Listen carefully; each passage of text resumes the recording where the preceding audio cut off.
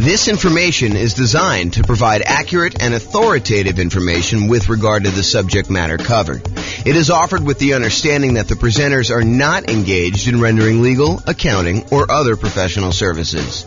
If legal advice or other expert advice is required, the services of a competent professional should be sought. Welcome to the Sterling Heights Real Estate Investing and Real Estate Financial Planning Podcast.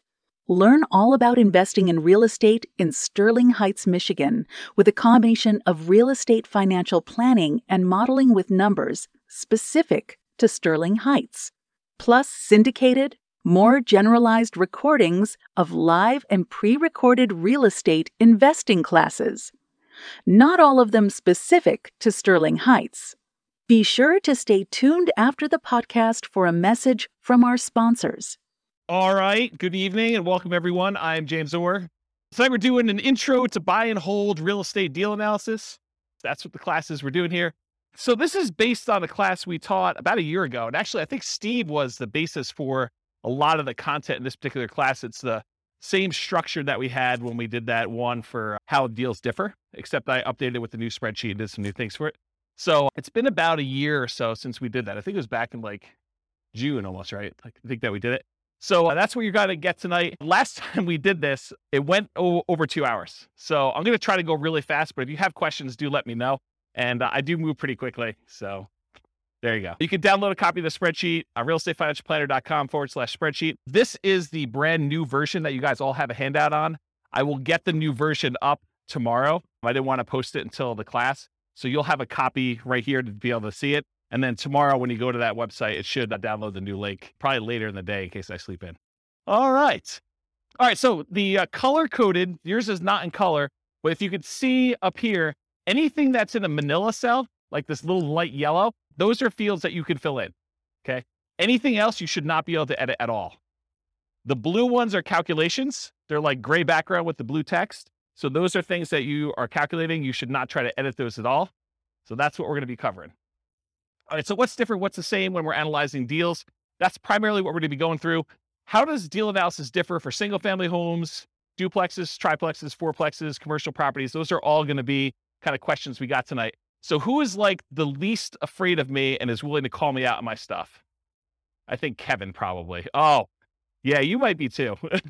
So I think Kevin's going to be the guy though. So if I don't tell you like what's different analyzing a deal, please call me out on it. And if I don't tell you like where to get the number from when you're doing deal analysis, please call me out on that. And you're welcome to back up Kevin if you want to, but I think Kevin's going to be the enforcer tonight. So, all right. So you can use the spreadsheet that you have in your hand to analyze any type of buy and hold deal plus nomading. Do we have any nomads in here? Quite a few. Okay, good. So you guys can use this as your deal analysis for doing that. House hacking, any house hackers? Renting out rooms and stuff. Yep. So you can use the same deal for that. Partnerships, lease options, lease purchases. You technically can use it for this, although there's going to be improvements made that allow you to do even more advanced partnership type analysis. You can do it for the rent part of BRRRR, but it is not designed for you to go figure out buying a property, doing the rehab and getting your money out. That's not what this spreadsheet was designed for. So it's probably not great for that. You could probably make it work, and it's not designed for fix and flip. That's a totally different spreadsheet. Any questions on that? Back to my old habit of asking if there's questions, just turning around, keeping on going. So call out if you got questions and we'll get you the microphone. And so we're going to cover tonight what deal analysis and how does that change based on the type of property you're analyzing, and then where do you get the values from? That's what Kevin's going to be enforcing. And so I'm going to walk you through each input and do that. So tonight, one of the things I struggle with is, how do you teach an 8-hour class in 2 hours? How do you teach someone how to do everything you need to know for deal analysis in a single 2-hour session? It's really, really hard to do. So what I decided to do is help you with just straight up how the spreadsheet works, what you're going to enter, where you get the numbers from.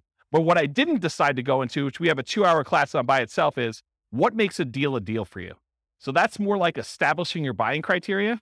Like, how do you determine when you put the numbers in there, should I buy this or not? So there's a 2-hour class on that already. I'll probably reteach it at some point in the future. And then there's like 2-hour classes on like individual fields in the spreadsheet. There's a 2-hour class on how to get rent comps. There's a 2-hour class on insurance. There's, 2-hour class on PMI. So there's no way I can teach you 2 hours of PMI, 2 hours of insurance, 2 hours of rent comps, 2 hours of, all these different things in one night. So tonight's going to be sort of like how to use a spreadsheet, how to do deal analysis, And then I'm going to ask you at the end to go do deal analysis for yourself. Go do 100 deal analysis examples so that you get good. And then you'll determine, hey, what is a deal in my marketplace for me? Like if I'm looking at 100 properties, what is it going to be that's going to be a good deal? What's not going to be a good deal? Okay, so that's what's going on there. All right, so follow along in your spreadsheet. And my intention of giving you the big version of the spreadsheet, not just giving you a small one, is for you to take notes right on this. So go ahead and write notes. Anything that you think is important for you, go ahead and do that. The second handout you have is all of the overrides. You're not really going to do anything with this tonight. You might make one note or two, but it's really just for you to know that there's a reference for it. There's a whole separate tab, which I'll show you where it is. Okay. The primary thing you're going to take notes on is that big one. And if you need to turn the other sheet over on the back or make some notes, you can do that too. Okay. So let's go over like what you're looking at so you know what's happening with the spreadsheet. So section 1, everyone see it on theirs? Everyone know we're looking at that big sheet? Section 1's all your inputs. And my intention of making this spreadsheet the way it is simplify the number of inputs you need and don't clutter the spreadsheet with a whole bunch of extraneous data that you don't need, right? You guys may have seen other spreadsheets, used other spreadsheets, and you may have been like, what number do I look at to determine if this is a deal? Or like, why are all these extra numbers here? Do I ever use those? And until you've used it 100 times and realize, hey, look, I'm only looking at a few numbers on here, it's all extraneous. So what I did is I said, if they're all extraneous, why do we even put them on there? Why don't we just hide them onto like another page of the spreadsheet? And so that's what the intention was. So all of the stuff that's going to be on here tonight is going to be really simplified right here. And then all the stuff you need to make decisions is over here on the right. And if you need to drill down, you have the ability to do that in the other tab, but you don't have to. Does that make sense? Does anyone use the new spreadsheet a bit? Yeah. Is it better for that? Is it like easier to use, kind of like once you get used to it? Yeah. So Andrew says, yep. Okay, so inputs, number 1, that whole section is going to be your inputs. Number 2, that big green button on there, it's not green on your sheet, it's black and white, but the big green button, that's if you take your deal. Once you've got to analyze, if you want to export it right to Real Estate Financial Planner in order to do additional portfolio analysis type stuff on there, it's a one-click export. I got tired of copying stuff from my spreadsheet to the Real Estate Financial Planner software, so I fixed it. I wrote the spreadsheet so that all of the fields line up with Real Estate Financial Planner. And you can just do one button, it clicks over and copies it to your own account. Okay? The number 3 part is like the professional information of whoever gave you the spreadsheet. I'm going to be licensing out the spreadsheet to other real estate agents and lenders and people in other markets, and they'll be able to put their own information in there for a fee. So right now it's got my contact information on there. And then number 4, it doesn't show up in your sheet, but it's the different tabs on Excel. So if you're in Excel, there's an inputs and dashboard tab. That's this page. And if you click on the overrides, that's going to be that second handout I gave you with 3 pages. That's where all the extra stuff is, in case you didn't know. All right. And by the way, it's been a long time since I've done live classes, and I've not said this a lot. If you have questions, interrupt me, because I'm just going to keep going. Yeah, Rob. On the previous spreadsheet, correct me if I'm wrong, there were sort of 2 different slots for mortgages if you took out a second mortgage, which I always used to treat as like a HELOC, almost like a slot for HELOCs. Yep. Does that go under other expenses these days? Because I see that the mortgage section has, like you say, been simplified. Yeah, so that's a really good question. And I always felt on the spreadsheet you're referring to that was kind of janky because most people didn't do it right. They didn't actually do their HELOC loan kind of configuration correctly.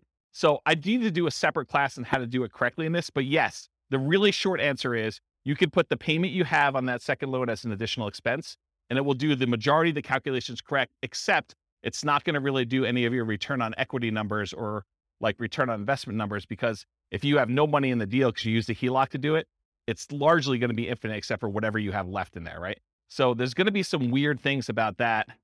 You probably could force it to work, and you're a smart guy. I bet you could figure it out, but I do need to teach a class on it. Yeah, and they have like 10-year limit, 10-year low terms, all these types of things. Yeah, there's like limitations on how long it stays out there, and a lot of them are interest only. So there's some weird stuff. I probably do need to teach a whole class. If someone wants to drop me an email, I'll make a note to do that class. I can email you. Okay, awesome. Thank you. All right, whoever has the mic is now the person in charge of running the mic. Okay, so that was section 4 for the overrides, which I covered there. And then 5, 6, 7, 8, 9, 10, 11, 12, 13, we're going to cover those on separate slides, but those are all the fields for making decisions. That's all like the output. Once you enter your numbers in section 1, it does all the calculation. It updates all these charts for you. So all you need to do is look at these charts and decide, is this a deal for me or is it not a deal for me? Should I pass on it? Okay. So I'll go into these in detail, but they're all listed here if you want to see it. But basically, I'm going to do a separate slide for each of them and I'll go into detail about it. Any questions? Am I going too fast? So I know I have a lot of ground to make up. Nope. Good. You can. I'd just leave it on if I were you. Just don't be whispering crazy things on there, lest you hear it forever on the microphone. Yeah, exactly. Okay. So the question we get a lot is, hey, the spreadsheet is locked. Can you unlock it for me? The answer is no. Okay. Everything that you need to do is unlocked. All of the fields you need to edit are Manila. If it's not Manila, you don't need to edit it. It's like a calculation. So you do not need to do anything. All the functionality you need is already there. Okay. Anything you should be able to value for is Manila background. It said that anything else is locked down so you don't edit something accidentally. You cannot sell this spreadsheet to other people. I need to say that because someone tried to. You can't brand the spreadsheet to your business. You can't just stick your logo on there and use it. I may offer that in the future. If you want to share it, go ahead and send someone a link. Send them to the link to realestatefinancialplanner.com/spreadsheet. It's free.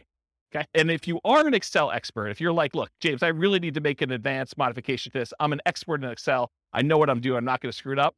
If that's the case, then the protection that Excel puts on there is like a childproof lock. If you're an expert, you should know how to overcome it. And if you don't know how to overcome it, then you shouldn't be messing with the spreadsheet. Right? Andrew's laughing because he knows. Yes. So the question was, I'll repeat it for the microphone. So the question is, this is really for buy and hold. Is there a separate spreadsheet for fix and flips and for BRRRR? I don't think I've released one in a very long time because I have not been focused on fix and flip for a very long time, but I'm probably due to make one. And so I'll go ahead and, if you want to send me an email, I'll go ahead and put it on my list to make a fix and flip spreadsheet. The challenge with fix and flip spreadsheets for a lot of folks is there's really like 3 major ways that people analyze fix and flips, and they're all slightly different. And so I need to be able to make the spreadsheet in a way that you can do all 3. So I'll have to think about exactly how I would structure that. Because I used to, a very long period of time ago, I used to cater to fix and flip people. That was like my niche. And my clients, like I'd like really high-end clients that were buying a whole bunch of fix and flip stuff. And they would all analyze deals slightly differently. And there were like 3 major schools of thought on how they do that. So I'll have to think about how I do it. If anyone has my old client book, I talk about the 3 different ways in the back of that book, if you've ever read that section. Okay. Does that answer your question? Awesome. Thanks. Okay, cool. So if you want to edit it, you need to know how to like do the childproof doorknob. If you don't know, don't be messing around with it. Don't ask me for the password. I'm not going to give it to you. Okay. Optional overrides. So this whole handout you have here, this is an example of all the overrides. This is the section I'm talking about. And really what it is, you click on that overrides tab and you can override anything. So if you've used previous spreadsheets before that had overrides for rent or overrides for sale price or overrides for maintenance or something like that, a lot of the people have been here, have used a spreadsheet before that had some overrides for that. Long gone are the days where you could only override 3 things. You should be able to override everything. And so that is now the case. All these Manila fields are able to edit anything you want for any calculation, and some of the calculations in 2 ways, like before the calculation gets made, or you want to override the results after the calculation is made, you could override that too. The thinking behind this is, and it probably works right now, I just haven't taught the class and haven't made sure, but the thinking eventually will be, this is not only the spreadsheet you will use to analyze deals, it is the spreadsheet you can then use to calculate and keep track of your deal over time. So instead of being able to say, hey, appreciation is going to be 3% a year, whatever the number is, you'll be able to go back and say, appreciation year 1 was this actual number. Appreciation year 2 was this actual number. My cash flow in this year was this actual number. And then it will update all of the return on investments, return on equity calculations using your real numbers in the spreadsheet. So that was the thinking behind building it this way. So that's what's coming. It probably works right now as it is, but I will be creating additional tools to make it easier to do that and some kind of like additional reporting. Okay. Any questions on that? Okay. So you can override a large number of inputs. You could see intermediate calculations and you could see advanced calculations all on that thing. If you want to look at what is available, go through and look at those if you want to. Okay. That's what the overrides is. All right. Mess it up. Inevitably, you're going to do some type of calculation. You're going to mess something up. You're going to have a number in there. You'll be like, why are my numbers so weird? Something is off. Download a copy of the spreadsheet and never use the one you download. Make a copy of that every single time so that if you ever need to go back to the original somehow, you can go back to the original. You can also use Control-Z in order to undo what you just did in Excel, or you can do the undo feature in Excel itself. So if you mess up something, Go restart and enter your numbers again from the beginning. If you're going to do another deal analysis, don't always use the one you did in case you made modifications on the overrides tab and you forgot you did that. Start fresh. Okay? And then save your spreadsheet often. All right, good. All right, so now I'm going to walk through all the inputs for you. So there's like categories. There's the purchase inputs. That's that little heading right there. There's the mortgage inputs. There's the income inputs, the annual expenses, and depreciation. I'm starting with purchase inputs. I'm going to go through them one by one, and Kevin's going to call me out if I don't talk about what's different when you're analyzing different types of deals or where to get the number from if you don't know when you're doing deal analysis. Okay? We're in agreement, Kevin? All right, awesome. Give him the mic. You just say, hey, you missed something. I'll do it. Doesn't really, he's not going to tell me what it is. Well, maybe he is. All right, so at the very top, if you guys downloaded a previous version, this wasn't in here. It's an oversight because I don't usually use this field, but I now added the ability for you to put the property address in the new spreadsheet. So that's one of the changes that was made in version 4 instead of version 3, okay? So you put your property address in there at the very top above purchase inputs. It doesn't matter what property type you're doing. You just name it whatever you want to name it. So here's some examples. You could do the address and the MLS number if you want to. You can do the address, MLS number, and the type of deal you're analyzing. Oh, if I do a buy and hold with it this way, this is what the deal is. If I'm doing a lease option, if I'm doing a Nomad with 5% down, if I'm doing Nomad 5% down, but I'm going to prepay my PMI as an example, or if I'm going to do the lender paid PMI option as another example, or if I'm going to put 20% down, or if I'm going to put 20% and I'm going to own or occupy, or maybe you just want to call it something generic like the project you're working on instead of an address and the MLS number. So whatever you want to do to name it, it's really up to you. It's not used anywhere. It's for your own personal identification, but it is helpful sometimes to have the MLS number. That's one piece of advice I'll give you. Okay. Any questions? Awesome. I'm having like a weird deja vu moment now. So if I start saying some odd stuff, that's what's going on. All right. So after repaired value. So I'm just starting at the top, working my way down. ARV stands for after repaired value. That's the value of the property once you've done all the fix up. If you're buying a property at a discount because it needs work, this is the value after you've done all your fix up on it. It's what you think it'll be worth then. Okay. So that's ARV. In some cases, it doesn't matter what type of property, it's always going to be that type of number. When buying a property below fair market value, buying at a discount, this will be usually higher than the purchase price. How many people have bought a property in the last year? Did you have to pay above asking price in order to get the property? Okay, so in those cases, your ARV may be lower than your purchase price. Okay? And then you'll probably have negative returns for appreciation that year while you're waiting for it to catch up. Okay? So buy it below there, I talked about that. Some hot markets, you'll be buying it for above ARV, I talked about that. Sometimes in this field, instead of just entering a number, especially with like new construction, I will sometimes use it as a formula. So in Excel, I'll say equals 450,000 plus 10,000 for the backyard, plus $12,000 for a fence, plus $3,000 for the appliance package. And so I'll just add up what all the values are instead of just putting in the total of being whatever it is, 500,000 after everything. Does that make sense? Because then I can go look back and say, why is it so much more than what I thought it was? What did I add in there? And I can look at them all individually. Cool? All right. So purchase price, this is the same regardless of whatever type property you're doing. When buying in the MLS, it's very common to have the purchase price equal the ARV. That is probably the most common situation. However, in our market right now, it's crazy. But, markets go in cycles. And, next year, 5 years from now, we may be able to buy properties at a discount. We may be, a little bit overpriced than people are doing stuff. And you come in under asking price in order to get your offer accepted. Who knows, right? Everything changes. So right now, though, it's pretty common to be above, but it's pretty typical over a very long period of time for them to be equal. Sometimes I'll even put in as a default that these fields equal each other. So I only have to edit one and it will just automatically update it for me. And that saves me a little bit of time, very little time, but it does save a little bit of time. If you're a real estate broker, any real estate agents in the room besides Steve? So if you are too? Okay, great. So if you're doing real estate and you're buying it and your real estate license, you can actually put in your purchase price, if you're taking your commission as a discount, you can do 0.97 times whatever the price was in order to do that calculation. So you can actually do the calculation in there in order to figure it out for yourself instead of having to do that. But all real estate agents can multiply by 3%. It's like a God-given gift for a real estate agent to know how to do that. All right. Any questions on that? Sweet. Seller concessions. So a seller concession is when a seller gives you money to help cover some of your closing costs to buy the house. To be 100% clear, you cannot have a seller give you any of your down payment. You always need your down payment, but seller concessions can cover closing costs. They can cover things like buying down the interest rate on your loan. They can cover some prepaids.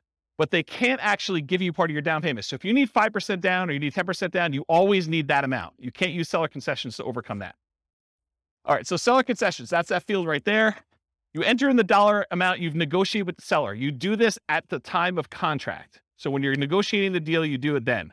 You don't usually do it afterward because you don't usually negotiate afterward, with the exception of if you're negotiating as part of an inspection or a appraisal. Sometimes you can negotiate and get the seller to give you seller concessions instead of adjusting the price. You put in the dollar amounts that you negotiated, and then we put in the percent. Why do we put in the percent?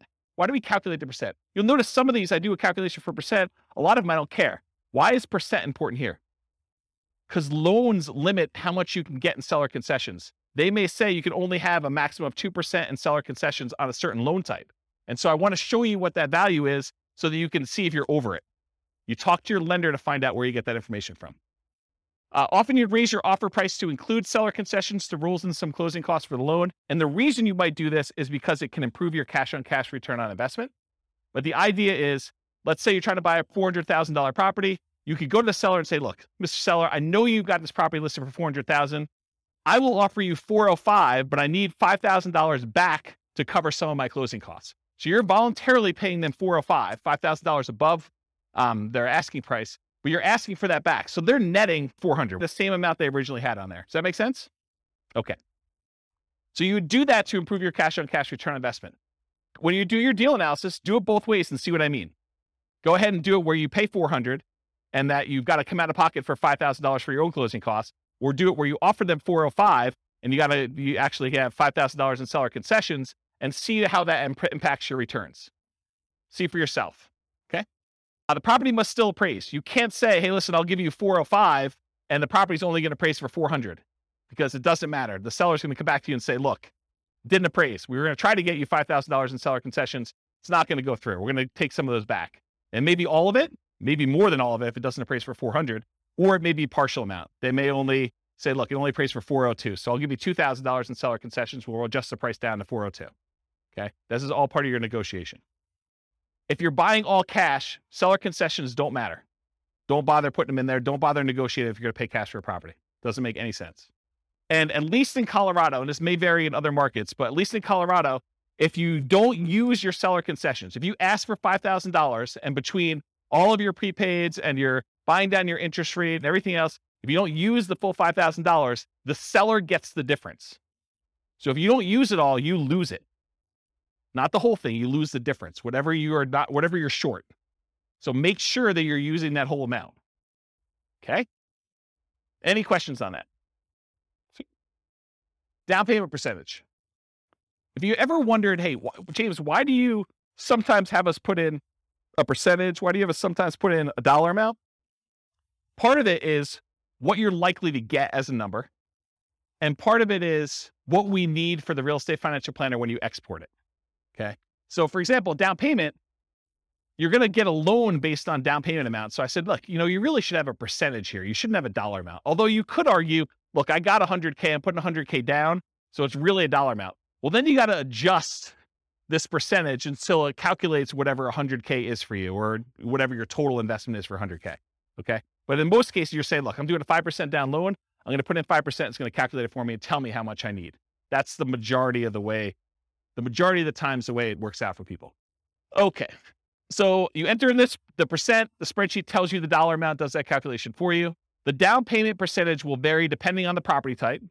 If you go do certain types of properties, it's going to be a different down payment amount. And the loan. So call your lender to discuss the specific property and the specific loan programs you're doing if you're not already familiar. And then before you make an offer on a property, that's a really good time to double check. Because it sucks for you to go ahead and say, I think I know the loan I'm getting. You make an offer and you find out you can no longer get that loan, or loan programs have changed. You don't qualify for that loan, or something else weird has happened. So you want to double check as close to when you're making your offer as possible. See the financing classes. I mean, I can't teach 2 hours worth of financing in the middle of a deal analysis class, but there's like lots of financing stuff. Here's the really short version. Detached single family homes, like regular houses, owner occupant, if you're living in the property, there's a couple 0% down loan programs. USDA is one of them. It's for rural properties. VA is another one. It's for veterans. And then I heard a couple banks had some 0% down owner occupant programs. 3% down is a conventional loan program you can do. You can buy a house with 3% down conventional. 3.5% down is the FHA. 5% down is conventional, and you could do more than that. You could do 6%, you could do 7%, you could do 10%, you could do 15%, you could do 20%. Once you get above 20%, you no longer have private mortgage insurance. So that's kind of a key thing. Although I wouldn't be afraid of PMI in most cases. So typically 20% or more to avoid private mortgage insurance. If you're doing non-owner occupant, if you're buying this property as an investment, typically the lowest you can do for a down payment where you're not going to be living in the property is 15% down, and that will have PMI. Then usually you do 20% down to have no PMI as a non-owner occupant as an investor, and 25% is another common one where you get usually a pretty significant benefit in interest rate. Okay? Condos and townhomes, it's similar to detached single-family homes. If it's non-warrantable, it may be more. Duplexes, triplexes, and fourplexes, you could do owner-occupant with those. You have to move into one of the units, and you could do either the 0% down VA loan for that. So you can move into a duplex, triplex, or a fourplex if you would live in one of the units, and you can do nothing down. That's the VA loan, the only one you can do for that. Or 3.5% down FHA. Okay, so that's the two most common ones for doing owner-occupant in the multifamilies. So if you're doing house hacking and you want to move into a duplex, triplex, or fourplex, if you could find one where the numbers make sense, then that's typically. And then for non-owner occupant, it's typically 25% down for this. Okay. 5 units, these are usually considered commercial properties. Owner occupant loans are usually not available. You can move into one of the units and get some type of owner occupant financing with there. So once you get the 5 units and above, that VA or FHA loan is usually not an option for you. Non-owner occupant, typically commercial financing with at least 20% down. It's often variable interest rates. So you're risking the interest rate market as it moves. Sometimes it'll be, fixed for 5 years and adjust, and fixed for another 5 years and adjust, and fixed for another 5 years and adjust. But it's variable in some form. It's not fixed for 30 years. And a lot of times they will have balloon payments, meaning that you may be making payments as if it's a 30-year amortizing loan, but you get a balloon at 15 years or 20 years where you have to pay the whole thing, the whole balance that remains at the 15-year point. And a lot of times the amortization periods are less than 30 years. The amortization period means over what period of time does a loan get paid off?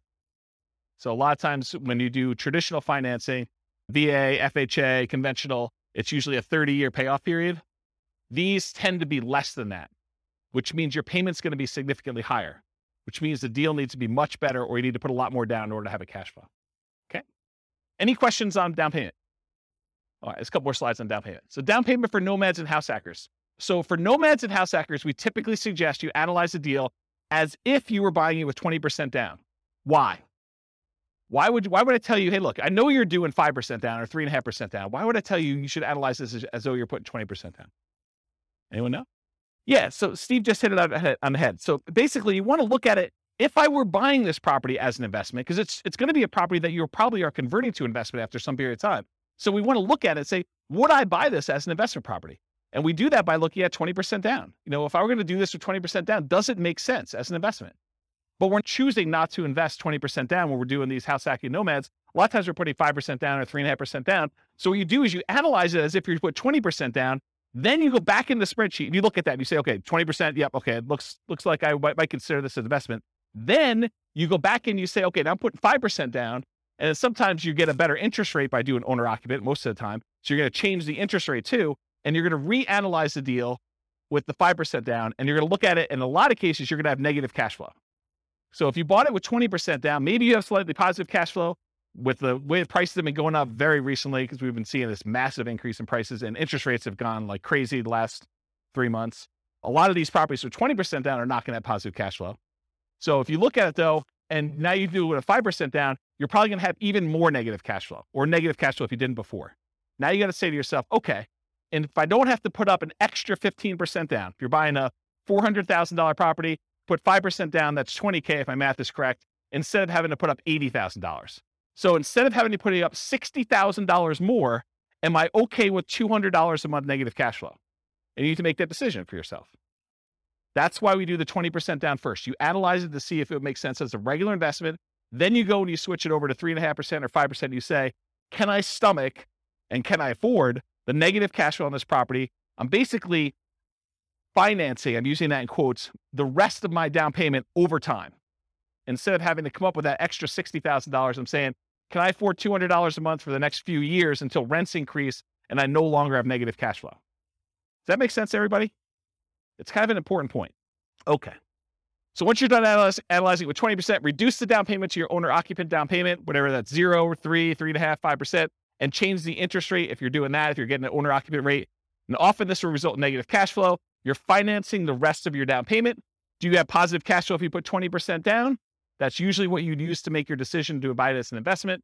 And then how long will it take for the negative cash flow to equal your missing down payment? So if you're doing, I don't have to put up $60,000, but it's going to be negative $200 a month. How many months could you go before you got to that $60,000 that you had to put down, that you didn't? I like to look at that number and say a long time. Okay. And then are you okay with this negative cash flow? And then I usually throw in the curveball because you get tax benefits of owning rental properties. Are you okay with the negative cash flow plus the tax benefits you get by owning the rental property, which is called cash flow from depreciation? That's calculating the tax benefits you get times whatever your tax rate is and how much cash you'll get back on your tax return, or less you can pay in on your taxes if you're taking your normal exemptions from your paycheck. And if those two combined, you're okay with that, then you can make your decision whether you want to move forward or not. So when we add regular cash flow plus cash flow from depreciation, the regular cash flow you have plus the tax benefits of owning the rental property, when we combine those together, we call that true cash flow. So whenever you see a reference to true cash flow on this spreadsheet, that's what we're talking about. And I'll jump ahead here because you guys have the handouts in front of you. But this first box where it has like these three things, this first box here, if you ever see it, that shows you your cash flow. It shows you your cash flow from depreciation. And then it adds them together for you in that third bar and shows you what your true cash flow is. So this is a really easy decision for you to say, this is my cash flow. This is my cash flow from depreciation. And this is both of them combined. And you could see they're split column charts to show you which one is which. It's just visually adding them as a sum. Does that make sense? Okay. That's why it's done that way. And I talked about this. Okay. Down payments. There are some really unusual situations. I just want to bring them up to your attention in case you're doing some crazy stuff. If you're buying property subject to or getting really creative, there is a chance you could have negative down payment percentage where, let's say, the seller overfinanced their property. They took out money in a cash out refinance. And now you're about to buy that property subject to where you're making payments on their existing loan. And they may be giving you money in order to come in there and take over that debt. They're going to give you part of that cash out refinance that they got in order for you to take the deal. In that case, you could have negative down payment. It's really rare, but I just wanted to bring that to your attention. I didn't going to dwell on it. Okay. All right, closing cost percentage. You enter the percentage. The spreadsheet tells you the dollar amount. It's typically the same regardless of property type, although the amount can vary a little bit. The amount of closing costs tends to increase with the loan type and the purchase price. The more expensive the property you're buying, the more expensive closing costs tend to be. So when you're calculating what your closing costs are, you do your share of the title insurance, because a lot of times the seller has their policy that they're providing for you, and then you have your share, especially if you're getting a loan on title insurance. So you want to figure out what your share of the title insurance is, and the fee if you're hiring the title company in order to do the closing. Sometimes it's split. It's negotiated in the contract, but sometimes it's split between buyer and seller. Sometimes the seller's paying for it. Sometimes the buyer's paying for it, or if the attorneys charge you to do that. Any upfront private mortgage insurance premiums, if you're going to do a prepaid one-time upfront PMI payment, you put that in there. That's where you're putting less than 20% down. Or choosing a loan lender program that offers this as an option. You don't necessarily have to do that. Any points you're paying in order to get a better interest rate in a loan, you want to include that. In some cases, you choose to take a higher interest rate and have the lender credit you back some money so that you have lower closing costs. So you call the lender and the lender says, hey, look, for a par rate, I'm not going to get into details, go watch the financing classes, but for a par rate, it's, 5%. You say, well, what if I wanted to buy down the interest rate? Well, for $3,000, you could buy it down to 4.875. Okay. Can I go the other way? If I took 5.125 voluntarily, if I took a higher interest rate than what you're quoting me, what would happen then? Well, we would give you $3,000 then. Now I need to come to closing with $3,000 less because you voluntarily took a slightly higher interest rate. Does that make sense, everybody? Okay. So you can get points, you can pay points to have the rate go down, or you can get credited points in order to have a higher rate voluntarily. Cost of your appraisal. A lot of times your appraisal is not going to show up on your closing statement, because a lot of times you're going to pay the lender outside of closing. You're going to give them your credit card and they're going to charge you $900 or whatever appraisals are going for now in order to have your appraisal done. By the way, those can be much more expensive depending on the type of property you're doing. You're buying a 5-unit or something really, really expensive, then you're basically going to have a little bit more expensive closing costs for those. And some lenders, in some cases, may require more than one appraisal. I know there's someone in the room who had an appraisal done on a property, and I think the lender didn't believe that the value is what it was, and so they had to have the lender required another appraisal. Is that right? I've also seen this come up where you're buying new construction properties where you'll have the preliminary appraisal done, and then the appraisal will say, I need to go back out and check to make sure these 7 things are done. And sometimes they charge you an extra fee for that. And I remember one client where, man, the appraiser wanted to go out like 5 times because they kept saying something was not right. And it was pretty ugly. The appraisal on that property was like $2,000. It was something stupid. And it's a single family home. It was a condo, in fact. The cost of things like your property inspection, surveys, radon tests, pest control tests, and sewer scope, those are all things you'd want to include as part of your closing costs. You may not be paying them at closing, but you should realize that that is part of your calculation for what your return on investment is and what the expense of getting the deal is. If you decide not to include those, your numbers are going to be slightly off, right? And the less you put down, the more off it will be as a percentage. Because the less you have money in the deal, the more these small expenses matter. You buy the property for cash, not going to make that big of a deal. Missing $1,000 in there. If you're paying a wholesaler or wholesale fee or real estate agent a commission, that is not already included in the purchase price. This is when you're going to go buy a for sale by owner and you got to pay a real estate agent out of pocket. In those cases, you want to include that as a closing cost. In most cases, if you're buying a property from the MLS, at least right now, and this may change, by the way, but right now, if you're buying a property inside the MLS, a lot of times it's pre-negotiated the fee that is going to be paid to the buyer's agent, okay? And so you don't have to include that separately as a closing cost because it's already baked into the purchase price. But that may change. You heard it here first. You should not include the seller's share of closing costs in your closing cost numbers, or if your real estate agent is being paid by the seller from the seller's proceeds, which is how it typically is done for most MLS transactions, these are only your closing costs that we're talking about here. Now you know more about closing costs you ever wanted to know about this field, right? You were like, holy crap, did you doing all that stuff in there? Yeah. That's why there should be like a 2-hour class just on this one. Any questions? Is this helpful? Or should we like stop and just do Q&A? Okay, good. At least one person likes it. Everyone else voted for Q&A. Just you, Ann. All right. Rent ready costs. So rent ready costs are all those expenses you have after you acquire a property that you need to do in order to get a property ready to rent. It's all the stuff the property needs. It's the same regardless of property type, although it varies depending on what property you have. So really, this is like you go and you have your inspection done and the inspector lists, 14 things that need to be done to your property. They're not worth negotiating over with the seller because you really want the deal and you're not going to get nitpicky. Maybe you said to the seller you were not going to give them a list of things. That goose is on top of that roof. That's crazy. Yeah, this is literally squirrel going on right now for my ADD. There's geese on the roof for those that listen to the recording. Where was I? Rent ready costs. Oh yeah, so basically your day, Steve. You're buying a property, you basically negotiate with the seller that you're not going to get nitpicky about things. So when you get your inspection report back, there's like 14 things that need to be repaired. So you need to do those things in order to have the property get ready for rent. You got to put that money somewhere. You put it in rent ready costs. You say, look, I got to set aside $2,000 or whatever it is to do this. And I will tell you, if you're always putting zero in here, that's probably wrong because almost every property needs to be at least cleaned. Something needs to be done to that property. So unless you're putting $500 or $1,000 in here, it's probably incorrect. Yeah, at a minimum, you're changing the locks. So some people do their own block changing, but you got to put time in there and, buying the stuff. Yeah, you got to buy locks. Yeah, so there's something in there, right? You're doing that. Although I've seen, it's scary. I've seen people not change locks on properties.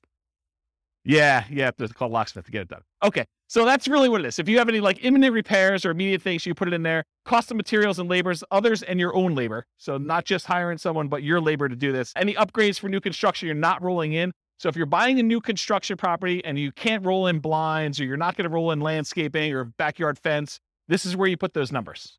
Okay, I said it's highly unusual. An unusual situation. If you're being paid to purchase the property, you could include that fee in rent ready costs. So if you're thinking about, the subject to example, you could put it in there as another way of doing it. Okay, now let me talk about this weird one. So imagine for a minute, you're analyzing a deal and you're buying a single family home and it's got a tenant in there. And the tenant is someone who's lived in the property for 15 years And the reason they've lived there for 15 years is because the previous landlord always had a soft spot in their heart and they never raised the rent in 15 years. So for a $500,000 house you're buying, you're paying you $600 a month in rent. Okay. And that's problematic, right? So what do you do with that? When you analyze a deal and you put in $600, it doesn't look like a deal. So we're typically not doing deal analysis where you put in $600 a month for rent because it looks like a non-deal. Instead, what we're going to do is we're going to put in what the fair market rent is that you could get if this property was not rented to the $600 a month person. Okay. Then what you're going to do is you're going to say, okay, there's 7 months left on their lease. So I have 7 months of this below market rent that I've got to stomach. So really, let's say rent is $2,000 a month. So really you're $1,400 a month shy for 7 more months before you can turn this property over and get market rent. So what you should do in rent ready costs is you should take $1,400, the amount that you're short, multiply by the number of months left in their lease, because you're not going to renew their lease at $600. They're going to move out at the end. And now you're going to rent the property for fair market value. So you do $1,400 times 7 months, and that gets put into your rent ready costs. Because what you're doing by doing this, you're saying, look, I'm not going to do this below market rent and see my cash on cash there. What I'm going to do is I'm going to say, I'm going to set aside this amount of money, $1,400 times 7 months, and I'm going to have that sitting in a separate account. I'm going to consider it part of my initial investment in order to acquire the property. It's a cost for me to get into this deal. It's a one-time expense that happens because the property is under rented. And you're going to use that because then that becomes part of your denominator when you calculate your return forever, because it was originally an expense that you had when you acquired the deal. Does everyone understand why I did it that way? Okay, so that's what I'm talking about here. Dealing with properties that are already rented. Figure out how much above or below fair market rent your rents are and use the difference for the duration of lease. Now, this can happen the other way too. You could find a property where it's being rented for above what you think you can get. They hit a home run. Someone really wanted that property and they paid $300 more than that. So you could say, hey, look, I got this $300 premium on this property, and you can give yourself that as kind of like a reverse credit. Okay? All right. Any questions on rent ready costs? Sweet. All right. Total invested. So it sums up the amount for your seller concessions, the down payment, the closing costs, and the rent ready costs, and gives you a total amount invested. Some of those are negatives, right? Your seller concessions is a credit to you. So that's what total invested does. It's a calculation for you. You don't need to do it. All right, next section, mortgage. So this is where I am. Following along on the spreadsheet. Go ahead and make notes wherever you want to. I'm on the mortgage section. The mortgage amount is calculated. It's done automatically. It doesn't change based on the type of property. The mortgage amount is automatically calculated for you. It's based on the purchase price and the down payment. Easy. Mortgage interest rate. Where do we get this from? The lender. Do you go to a website and look it up? How many people go to a website to look up what their mortgage rate will be? Yeah, ballpark. That's the problem, though. It's like, what do? You're off by a quarter of a point or an eighth of a point. That's problematic, right? That could oftentimes make the difference whether you're buying it or not. In my opinion, you should call a lender and find out. And this changes daily, and that's the challenge. But, you get in a good relationship with a lender, say, look, I'm looking at some properties today. What are rates doing? And they'll give you your number based on your file that they've already looked at, and your credit score, and what you've got going on. So let's kind of give you a change. So easy enough, just email them, and they'll tell you what's going on there. It will vary depending on the type of property. If you're buying a five unit or more, if you're buying a duplex, you're buying a single family home or a condo that's not warrantable or something like that. Your credit score, so you need to call your lender and get qualified. The loan type, if you're doing FHA or VA or conventional or whatever it is, and whether you're an owner occupant or an investor. So whether you're going to live in the property or you're going to buy it and not move in, that can affect your rate. You can do this, but the spreadsheet's not well suited for modeling changes in variable rate loans. So you could go in there and say, I'm buying this property and it can become variable in year 4 and it could be within this range, and just rerun it a whole bunch of times and have it be formulaic, but I don't recommend it. If anything, go ahead and put in your worst case to see how it would perform if you had to. Or better yet, don't get variable rate loans. That's probably the best answer. All right, so I think I talked about that. Any questions on mortgage interest rate? You haven't called me out at all. Am I doing that good, or are you just sleeping? Okay, good. That's good enough. Loan term. So this is based on the loan you choose and can vary significantly. The overwhelming majority of the loans you're probably going to get if you're doing buy and holds with conventional financing, house hacking, or nomading is probably going to be a 30-year fixed rate loan. Okay. Those are the loans we usually recommend. So in most cases, it's going to be 360 months for this field. If you're doing a 15-year loan, it's 180 months. You can use the formula here and say 12 times whatever number of years you're doing, but for most of you, it's going to be 360. You're just never going to adjust it. And it might be difficult to find 30-year financing for 5+ units, which we talked about before. but you're not going to be able to go ahead and get 30-year financing for buying a 12-unit apartment building. It's really, really hard to do. Any questions on this? All right, private mortgage insurance. There's a whole 2-hour class on this, so I'm going to give you the really short version. It's not usually used for 5+ units, any type of commercial buildings, because in those cases, you're usually putting at least 20% down. A lot of times even more than that. It's used when you put less than 20% down on a property. There's an entire class on it. Call your lender for your exact number.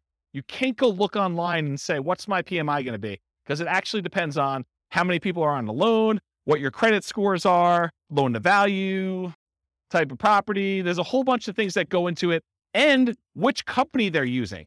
Certain lenders are required to use one company or pick from 3, and other lenders may be using totally different ones. And so you're not, honestly, when you're shopping for a lender, one of the things you've got to include in that, especially if you're doing Nomad and you're only putting 5% down, is what the PMI is from that particular lender and how that works in your favor or against you. Okay. So enter in the percentage of the original loan balance for this, or guess and check until it matches the dollar amount. So this is one of those fields where I think you're probably going to get a dollar amount, but the real estate financial planner wants it as a percentage, because in case you change the number on the property and you make copies of it and you're buying it as a template in the future, there's reasons we use it as a percentage there. But a lot of times the lender's going to tell you your PMI payment is $114.86 a month. So what you'll want to do is you'll want to go ahead and adjust the percentage until it equals that, whatever I said, $114.86 a month. Okay, so you'll want to guess and check using this percent until you get there. I would, in a dream world, I would give you that number and you can put it as a dollar amount, because that's probably the way you do it. And as I say this, I think maybe I should change it. But the reason why it's done that way is when you copy this to the real estate financial planner account, you're saying, I want to buy this property every year or whenever I can for the next 5 or 10 years. We use it as a percentage of the value, because if you kept it as a dollar, it would always be low.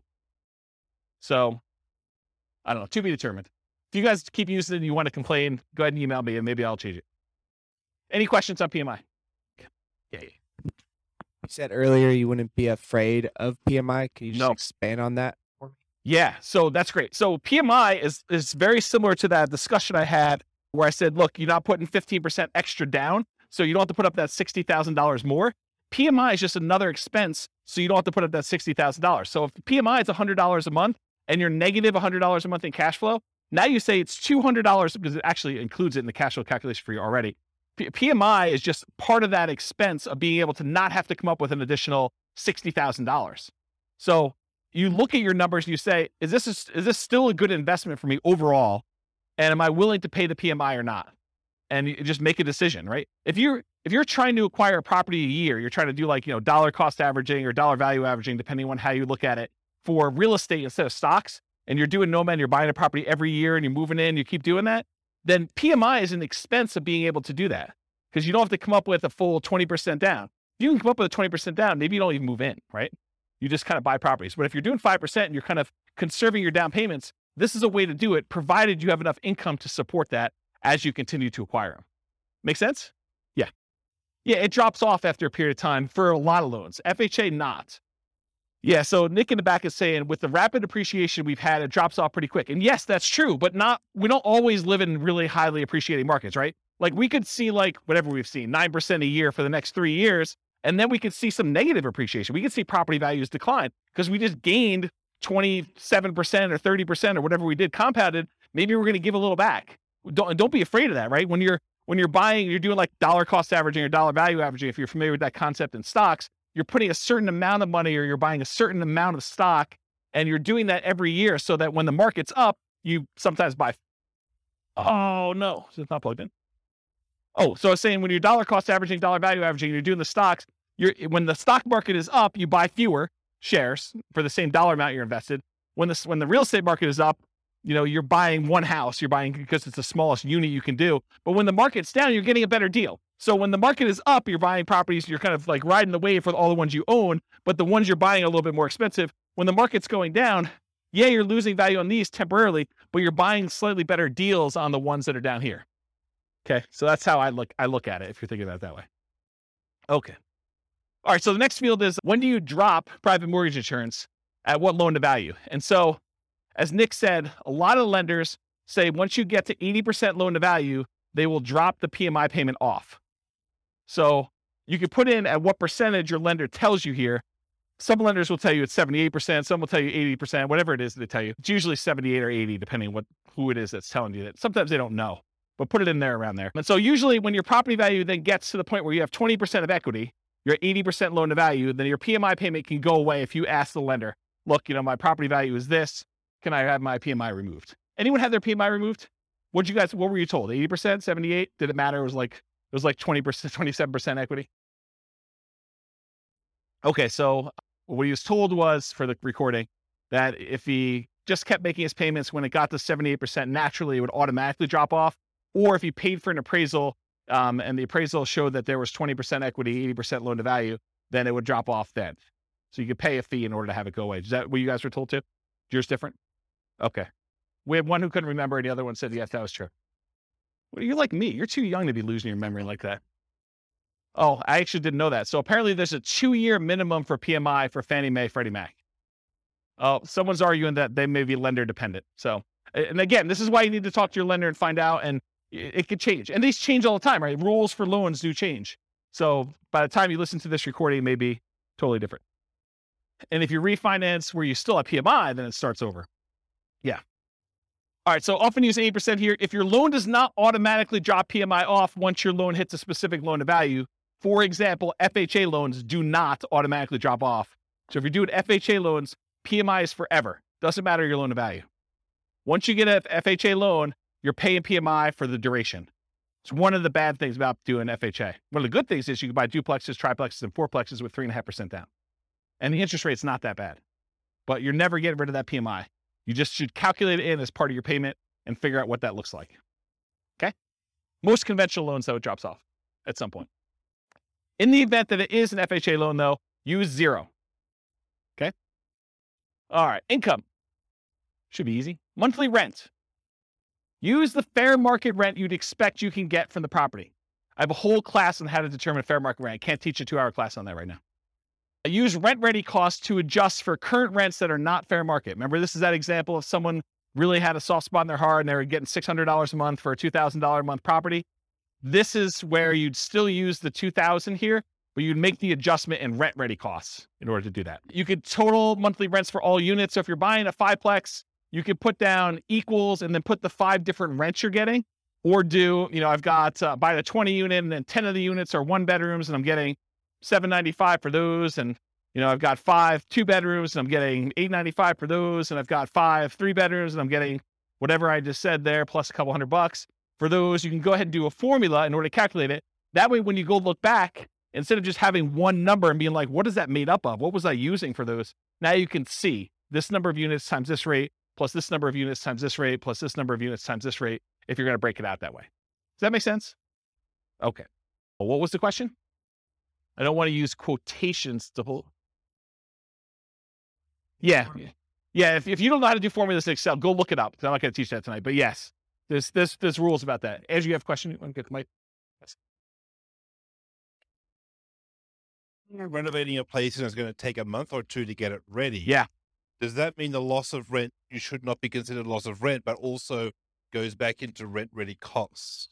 Yeah, so that's a weird one. It's like a personal preference in some ways. I think probably the best practice there is to put in your personal costs or holding costs for a month or 2 to do it, but not a loss of rent. That's how I would probably look at it. It feels like it's a decreased rent, similar to the fair market rent versus the other one. You still got fair market rent, you're just not earning it for a month or 2 because it's a discounted rent because you're renovating. Yeah. Maybe. I would personally, I just put in what my holding costs were as like a expense because your rent was 0. Right. So 0 minus whatever your expenses are is going to be what your holding costs are for that period. So when I said you were getting $600, that's the same calculation, right? Because I guess you had personal I'm thinking about the graph about the return in dollars for year 1, because there you're assuming you do get the full rental minus the vacancy. So I was sort of saying, well, that's what you don't get. Yeah. That's interesting. I'm also deeply about when the start of year 1 is, whether it's the day after you purchase or when it's rent ready. And I think it needs to be the day after your purchase. I agree with that. I think it's the day you purchase in case you have a 6-month period. This is sort of like Burr, right? This is the problem with the Burr property. and why the spreadsheet was not specifically designed for that, because that's what it is. You're talking about a BRRRR property. We have 3 months of holding costs while you do rehab, and then you're going to refi or you're going to keep the property and do it that way. So yeah, I'd want to think about that a little more. My gut tells me you put your holding costs in there, but you're saying. My feeling is that we should start like year one on the day after purchase, and then anything that's inaccurate after that, whether it's fair market rent that's off because of the old lady thing, whether it's loss of rent for another reason or because it takes too long to spend the rent ready costs, it doesn't matter. Put that all in the investment on day zero. Yeah. Yeah. That's a good question. Good point. Yes, yeah, I'm glad you did. Glad you came here tonight. That's awesome. All right. So I talked about that total for all the units, build back for utilities and parts of HOA. So if you got a triplex and you have one central water line coming in, you're going to build that back. Make sure you include that in here and stuff like that too. In our market, it's customary for the landlord to pay the HOA fee. That's customary in our marketplace. This may differ in other markets. In other markets, you may be able to pass it on. However, if part of the HOA is a utility or a benefit to the tenant, we may bill back. For example, garbage. In some of my neighborhoods, garbage is lumped in with the HOA. And so sometimes we'll break that out and say, hey, look, you have a garbage utilities fee. It's whatever it is, $25 a month. I have no idea what garbage is. $45 a month, whatever numbers it is. And so you can bill that back separately and pull it out of the HOA if you're thinking about it that way. So in some HOAs, there's like basic cables included or non-potable water fee. And so you could break some of those out. It's going to be hard for you to break out everything for the HOA. But some of them, I think you can rationally make a good case for doing that. All right, any questions on monthly rent? Monthly rent for nomads typically assume, and this is incorrect. I'm going to tell you something that's wrong, so pay attention. So when we nomad, by definition, you're getting an owner-occupant loan. You have to move into the property. You have to live there for a year. That's a rule of nomad. You will commit loan fraud if you don't. Okay, so don't do that. So how do we analyze a nomad deal if we're really renting in year 2? We pretend year 2 is year 1. So we pretend we bought a property and that we're renting it in year 1 when we know we're not. And we run the numbers as if. It's going to be off a little bit, but that's how we do it. Because otherwise it gets really wacky. And all of these charts on here are all year 1. And so if you have 0 for rent in year 1, it's going to look really weird. Okay, so we're going to pretend year 2 is year 1 and just pretend that you're renting it right away, which you're not. Unless you're buying a duplex, triplex, or a fourplex, in which case you're getting some rent that's just below market for that first year. Okay, so most folks will use what they can get in rent today. In many markets, this will be slightly lower than what you may be able to get a year from now as rents sort of go up a little bit, especially if you start searching for your. However, and I think you guys have experienced some of this, especially in competitive markets where you don't quite have the time to plan when you're buying your replacement property, you may be forced to accept a slightly lower than ideal rent because your lender requires you have a signed lease in place. And so for that first year, you may get screwed a little bit, right? Right? You guys are smiling. You guys know about this? Yeah. So renting in January, like that's another bad example, but that's the idea. Sometimes on that first transition out, you're a little short. That's what you got to do. You got to suck it up. Would you rather not buy the property? It's almost like a cost of acquiring that property, your rent difference. In fact, you could argue you put it in your rent ready cost on the next deal. I'm short on the last property going out. The numbers still look amazing. Okay. So that's what I talked about there. Other income. This could be different for multifamily properties or single family homes, but typically what other income usually is, it's stuff like if you've got an on-site laundry facility or you're kind of like providing internet and you're charging tenants an extra fee for access to internet, or you're renting out garage spaces or a storage closet or something like that, or covered parking. Those are examples of other income. Any questions on other income? All right, annual expenses. This is that next section there. So vacancy as a percentage. You enter in the percentage and the spreadsheet's going to tell you the dollar amount. Vacancy rates can vary between unit types. For example, vacancy may be lower on single family homes than 5 units or above or 10 units or something like that. I'll typically recommend a vacancy rate of 3% if you are a superstar of property management. If you are not a superstar of property management, it's probably going to be higher. Unless you're under renting your property, and then it's going to be lower. Okay? So, and that's a really good point. So if you're really pushing rent, you may have a higher vacancy.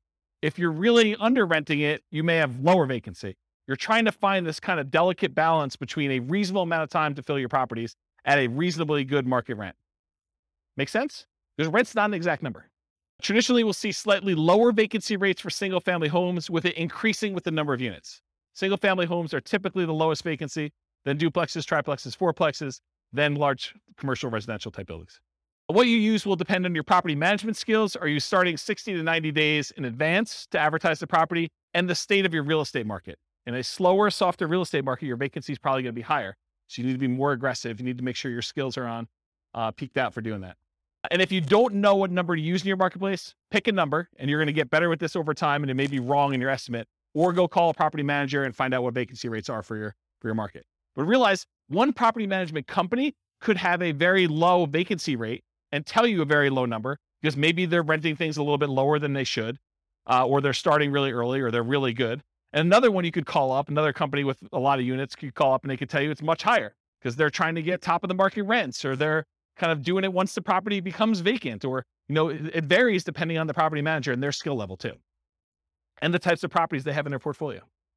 And I talk about this. Vacancy rate is also a function of your rent amount. In general, the higher you're pushing rent, the higher your vacancy will be. Any questions on vacancy? Property tax percentage, you enter the percentage, a spreadsheet tells you the dollar amount. Regardless of property type, use the actual property taxes for the property. But here's where it's problematic. You go to the MLS, you're searching for a property, it says there, hey, look, property taxes are insert number here, whatever number you say there. But realize that could be a senior exemption rate or a homestead exemption rate where the property taxes are artificially low and you don't know that. Okay. So you could try to find out what the overall approximate tax rate is for an entire city. You could go do research and try to figure that out, or you could look up a whole bunch of properties and put a spreadsheet together and kind of figure out what the average is for 300 properties to kind of get an idea, just to kind of figure out what it should be. And so you want to use a real number, not just automatically use what they have in there, especially if you're going in and buying a property and you've seen massive appreciation. Sometimes when you buy a property, the taxing entity will go and update it on sale. Sometimes they will always wait to every other year that they do the tax updates or whatever they're doing. So it depends on the market and how they do that calculation. But you could be at the tail end of an 18% appreciation run over those last 2 years, and property taxes could be 20% higher than what you thought they were going to be. So something to think about. Also, with new construction, you can't go look up what the value of the vacant land was and what they're being taxed at, because that's not like real life. You may have a period of time where you have a really low tax rate when you buy a brand new property, but in most cases, they update that pretty quickly. And it's going to be based on whatever usually the builder will give you an estimate. We're estimating property taxes are going to be about whatever it is, 1% or 2% of the property value. Okay. Talked about that. Any other questions? Yeah. Yes. Metro taxes would be included here because metro taxes are typically included as part of the property taxes in many cases. Yeah. And if in your market, because not everyone's listening from locally, if in your market they're not, they're done separately, you can combine them and put them in here. Good point though, Nick. Yep. Any other questions? Cool. Property insurance. You enter this amount and the spreadsheet tells you the percentage because you're often quoted this number from your insurance agent. So you call up your insurance agent, you say, look, I'm thinking about buying a $400,000 single family home. What would insurance approximately be on that? And maybe give them an actual property and get the coverage you want and give them your credit score so it's quoted to you, because those all have an impact. It's a 2-hour class on property insurance. But basically, if you go in there and you find out what that is, and then you adjust it a little bit based on it's a little bit more expensive property, it's a little bit less expensive property, then when you're ready to make an offer on something, go firm this number up with your insurance agent. But don't go harass your insurance agent doing an insurance quote, a full workup quote on every property you're analyzing. That's just dumb. Okay. Just use a really rough estimate. You can go firm it up and verify your assumptions once you get more serious. Insurance can be less. Oh, this is really important stuff. Okay. So your insurance can be less for condos and townhomes than for single family homes, because a lot of times the insurance policy you're buying is covering your risk, what the insurance company will need to replace if you have a claim. And in a lot of cases with condos and townhomes, the HOA covers studs out or the exterior of the building. And so part of your HOA fee is for the HOA to cover all that exterior maintenance, and if there's hail damage on the roof or if there's damage to the sides. And so you're not paying for insurance to cover those things here. You're paying for it in your HOA. Okay. So in this case, your insurance may be lower for condos and townhomes which will help offset a lot of times those higher HOAs. So when you think about, you're analyzing a deal and you're thinking to yourself, hey, I've got this deal I'm analyzing, but the HOA is killing the deal. Well, maybe, but in a lot of cases, part of that HOA is really maintenance on your property or insurance on your property. And so you'll usually give up a little bit, like lower your number slightly for maintenance and lower your number slightly for insurance because the HOA is covering some of those. And you can use, I'm going to reference the capital expense and the maintenance and the capital expense spreadsheet a little bit here, but you could do those spreadsheets and figure out what you're paying and figure out what the insurance company is paying and then kind of make the adjustments there so that it's a little bit fairer comparison. Does that make sense? Anyone lost by what I just said? Because that's kind of an important point. It's honestly one of the reasons this class exists. Because I think this is what Steve was getting at when he was buy duplexes. Yeah, I mean, duplexes, sometimes you have less maintenance with a duplex if everything is sort of independent and you have one shared roof. But sometimes duplexes are even more expensive. You have a shared entryway and you've got to be responsible for maintaining that. And so it really depends on the property. It's not just automatically X is better than Y. I don't know. That's how I would say it.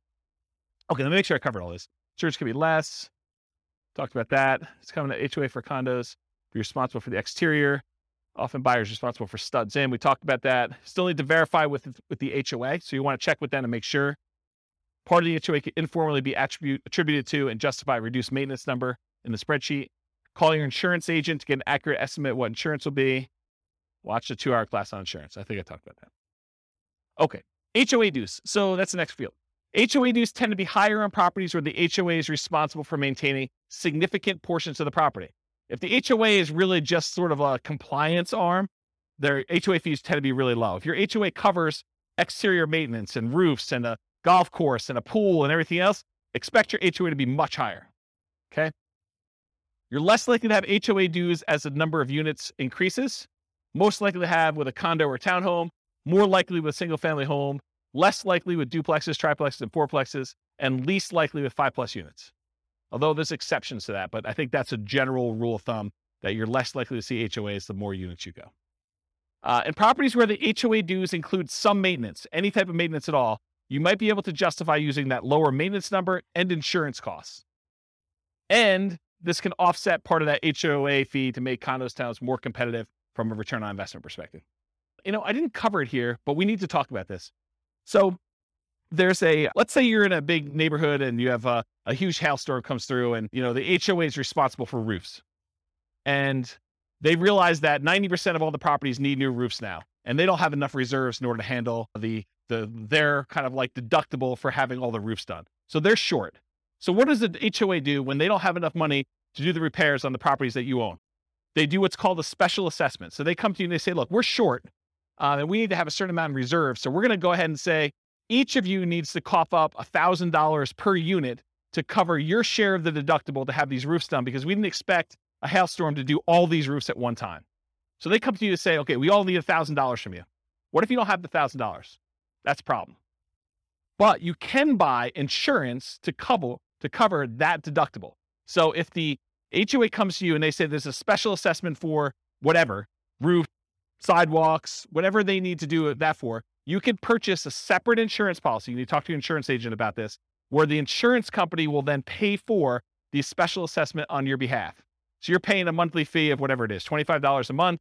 And if there is a special assessment at any point during the time that you're paying that policy, then the insurance company will cover that special assessment fee.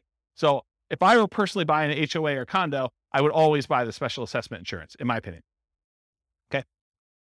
Okay. Any questions on that? Utilities. Utilities can vary depending on the property. You're least likely to be paying any utilities on a single family home because this is the owner, the landlord paid utilities. So if you're renting a single family home to somebody, in most cases, that tenant is going to transfer utilities into their own name and they're going to be responsible for paying all those. You're not going to be responsible. But what if you have a triplex where it's a type of triplex where you walk into a part of the building and it's like an interior sort of like lobby, and then you've got 3 doors to the 3 different units on the inside? Who's paying the electric bill for the centralized unit? Who's paying for cleaning in the centralized unit? So those types of things, If you're paying some type of utility for the properties that's not in the tenant's name, then you need to put that in here.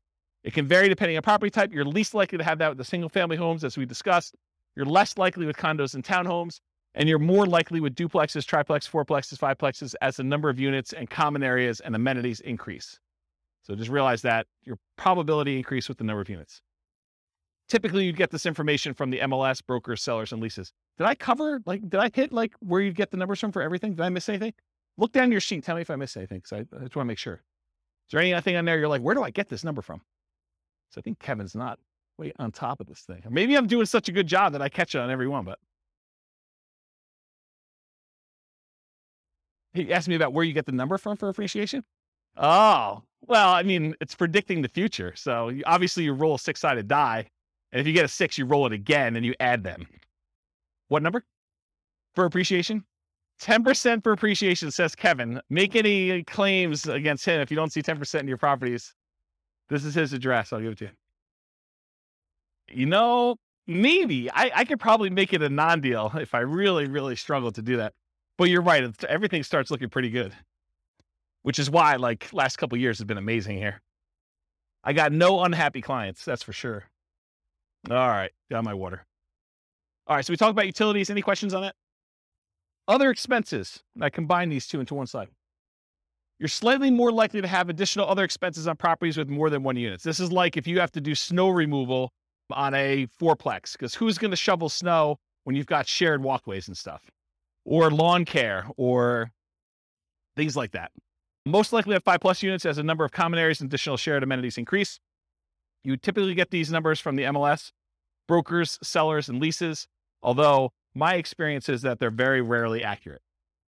So you gotta use your personal experience to kind of estimate what you really think they should be.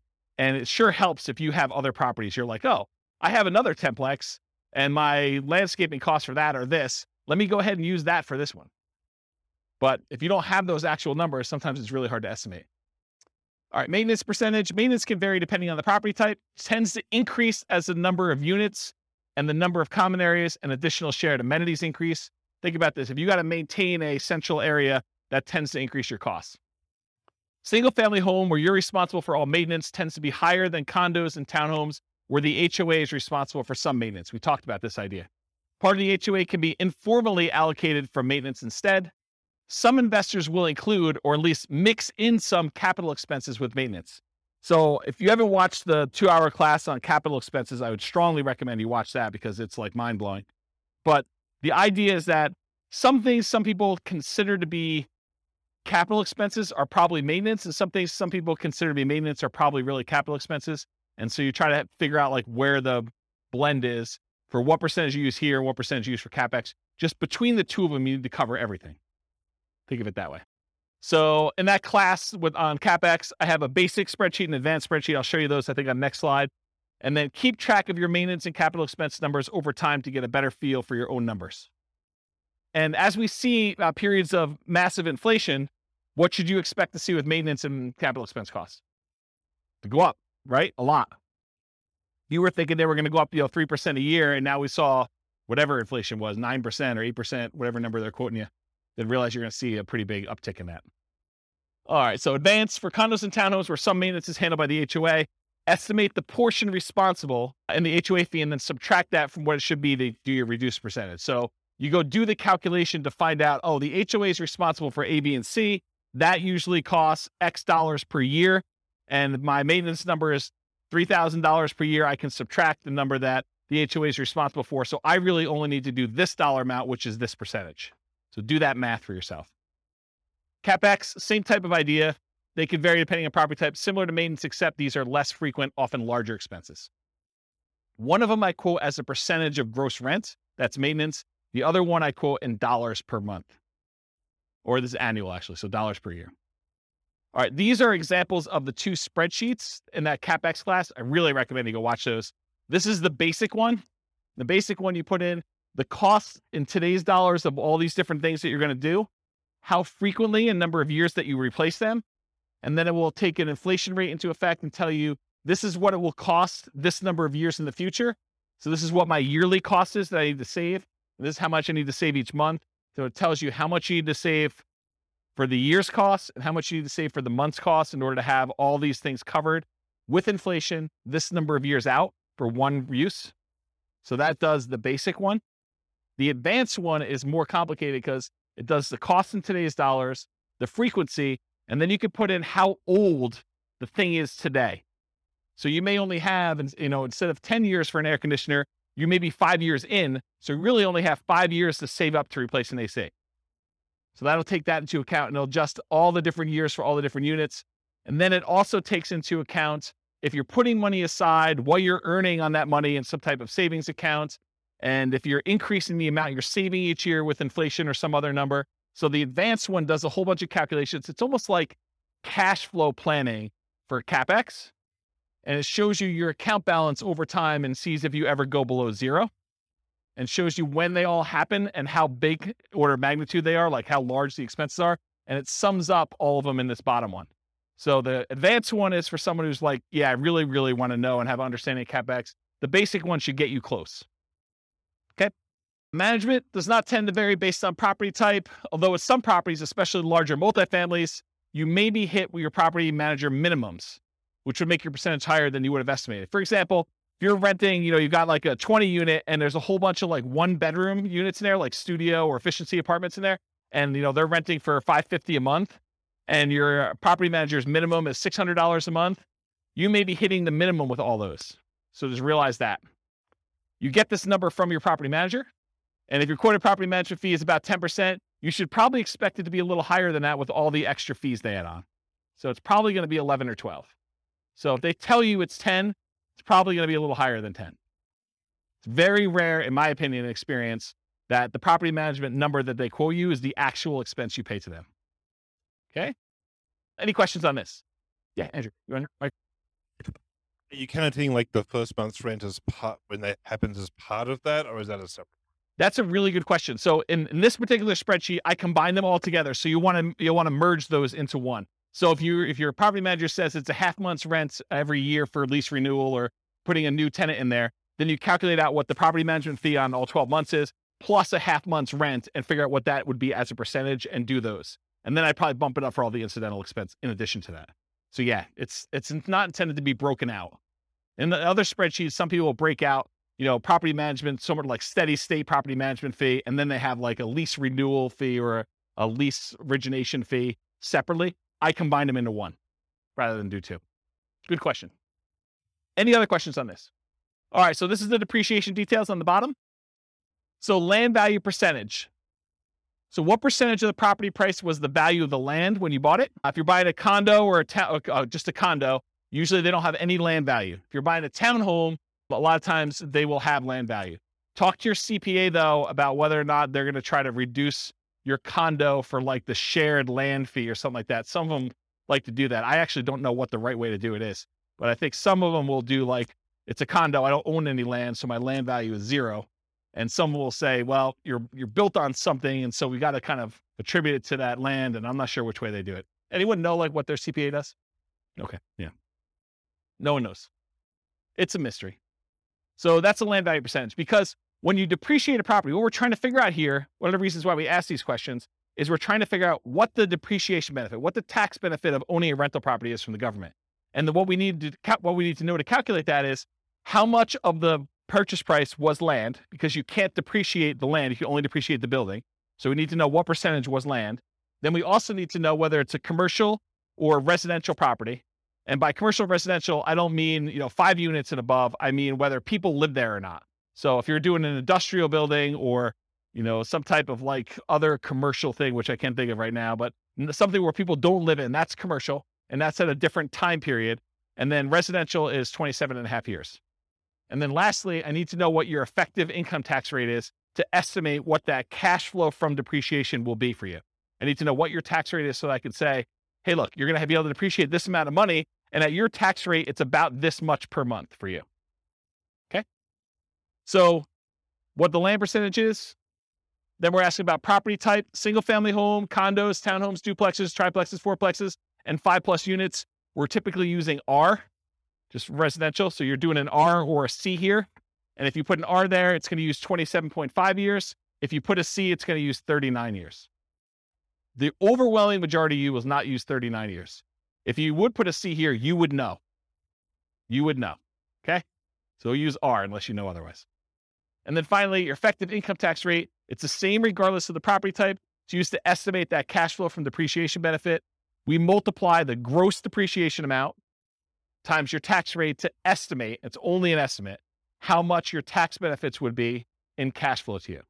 So here's I'm not an accountant, I'm not a CPA. Here's the layman's version of what depreciation is, okay? Let's say you make $100,000 a year between you and your spouse, and you own a property. And after you take out the value of the land, the building itself divided by 27 and a half years is $10,000, okay? So after you take out the value of the land, you take the value of the building, you divide by 27 and a half years, and that equals $10,000. That $10,000 is what I call gross depreciation. You're not going to hear your accountant or your CPA talk to you about calling it gross depreciation. That's like a real estate investor, James kind of term, okay? So gross depreciation is $10,000. So what it really means on your tax return, again, layman's, go talk to your CPA about actual details. Instead of having to pay taxes on $100,000 now you only have to pay taxes on $100,000 minus the $10,000 in depreciation. So you're really paying taxes on $90,000. So if you think about it, the $10,000 that you got in gross depreciation, if you multiply that by whatever your tax rate is, that tells you how much you did not have to pay in taxes. So $10,000 times 20% effective tax rate says about $2,000 a year is what you're actually not having to pay in taxes by owning that rental. Does that make sense? Okay. Yes, it is only for rental properties. So if you are renting out part of the property you're living in, I believe you could take some depreciation, but not the full amount. Good for house hackers. Yep. Once you convert your property from an owner-occupant as a nomad, which you can't take depreciation for, in year 2, you can start taking depreciation. Okay? If you don't qualify, if you're like a high income earner and you don't qualify to take depreciation, go ahead and put 0 here, and it will actually remove depreciation benefit from there. If you think, hey, look, I make too much and I don't want to see it, or I make too much and I'm never going below this income, then you can go ahead and use 0. But technically, depreciation rolls over and you can take it later, is my understanding. Again, I'm not a tax guy. Okay. All right. No other questions on this? And it's all an estimate for depreciation. It'll be a slightly different calculation for you on your taxes. All right. Defaults and overrides. So we're done with that input section for taking your notes. Now I'm moving on to this thing, but there's not a lot for you to look at. So I'm going to run through a couple ones on here that you may want to modify, the more common ones for you to modify. You can modify whatever you want. You could see all the ones that are kind of like filled in shaded squares. Those are all manila colored. You can edit all those. All right. However, these are the most common that you'll want to override, in my opinion. Appreciation rate. Kevin thinks properties are going up 10% a year. You could go into here, find the appreciation tab, and modify that from, my default, which I'll show you what it is, to Kevin's default of 10%. I wouldn't use 10% if I were me, but Kevin would recommend everyone use 10%. Then everything looks like a deal. Okay? So appreciation is one of them. Rent appreciation rate, how fast rents are going up. That's another one I think you may want to modify, especially if you're in a market where rents are not going up or property values are not going up. Although lately it seems like every market has property values going up. But there have been historical periods of time where property values in certain markets have not appreciated, especially certain types of properties. So you'll find they're good cash flow markets, but their property values are the same price as they were 10 years ago. Although that's probably not true recently. But maybe it's not going to be true in the future either. I mean, maybe it's going to be fixed. Maintenance, especially for new construction. I have a slide on this. Sales costs. If you're a real estate agent and you don't have to pay, the cooperative part of the real estate commission, you can go ahead and reduce the sales costs on here as one example. And refi costs. So if your lender is quoting you a different number than what I have in here for your refi costs, then go ahead and change that too. If you find yourself wanting to use a different default for an override, like you're like, James, I'm tired of going in here and actually changing your appreciation rate every single time, or your rent appreciation, or the refi costs, or what my cost of sale are, then go ahead and change it once. Use that as your default spreadsheet that you used from the very beginning. Then only use yours. Don't download mine every time. Does it make sense? So edit it once. You don't need to do it all the time. All right, so override. So this is an example of how to do the appreciation rate. This is in the overrides tab. You can see it on your handout. This can vary depending on property type. Some people believe that single family homes appreciate faster than condos or townhomes. The data I have does not show that to be necessarily true. They're really close. But maybe over a long period of time that is true. Although it doesn't make sense to me because then people would buy condos and townhomes because they would be undervalued. But I don't know. Who am I? And these numbers can change over time. I can see prices for apartments largely driven by cap rates changing at different rates than what we typically use for non-5+ units. I can see that happening.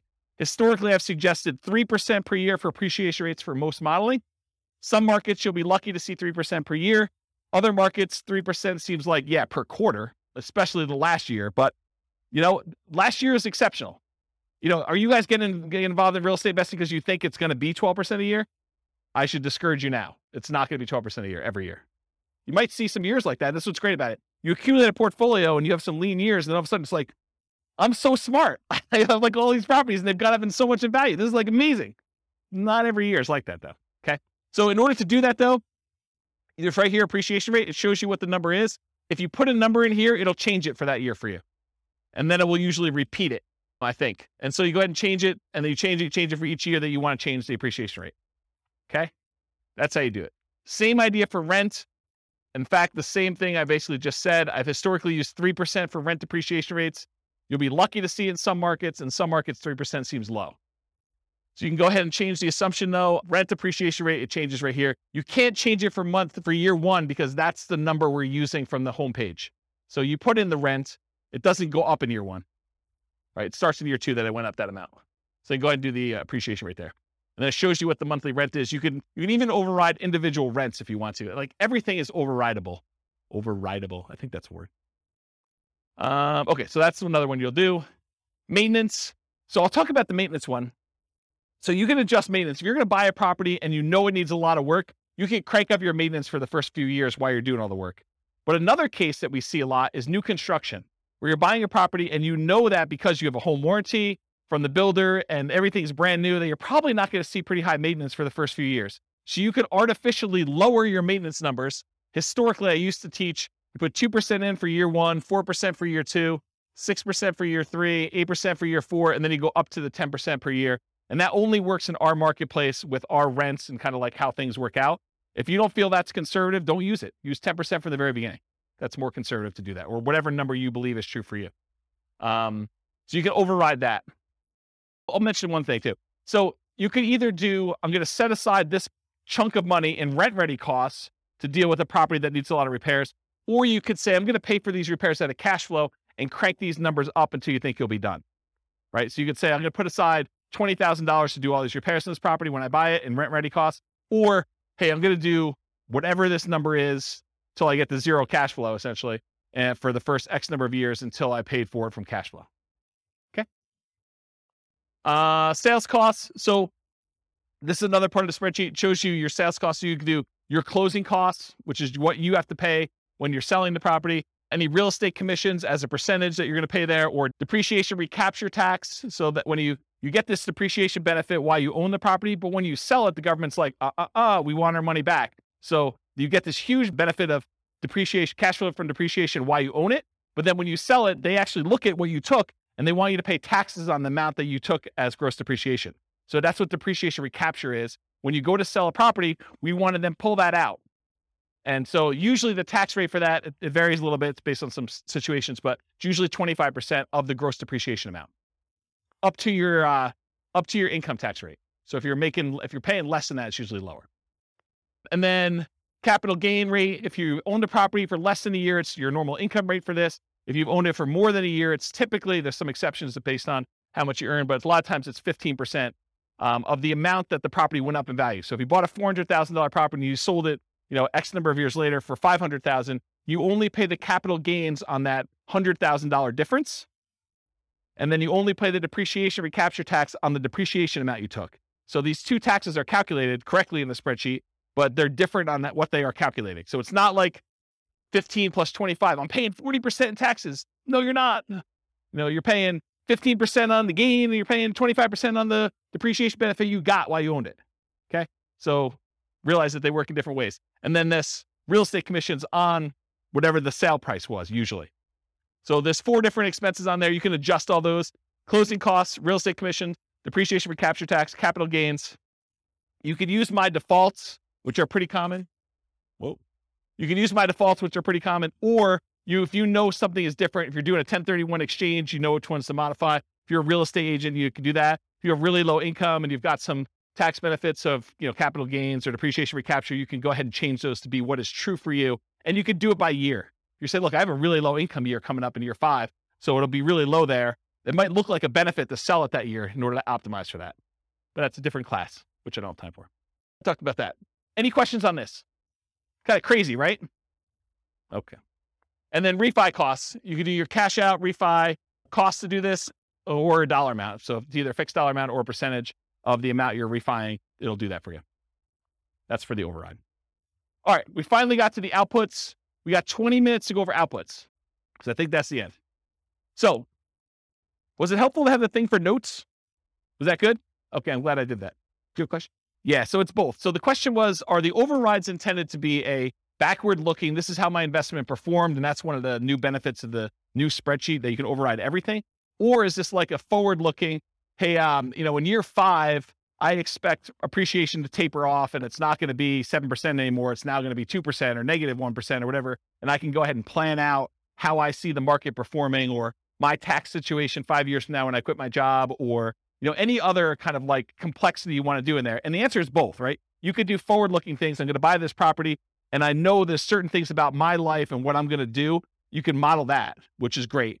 Or you can now use it to, and it was built with that in mind, but I haven't back tested it for that. And if you guys want to test it and tell me where the problems are, please do. But you can now use it for, this is what actually happened in year 1. So then when we look at year 3 and 4 and 5 returns, it's going back to the beginning of time and using real numbers. So that's the thinking. Yeah. Thanks, Rob. I was wondering how difficult it would be to add like maybe a scale bar or something down at the bottom to show year 1, 2, 3, 4, and 5. Mainly the 2 charts I'm looking at would be the monthly cash flow and the annual key metrics.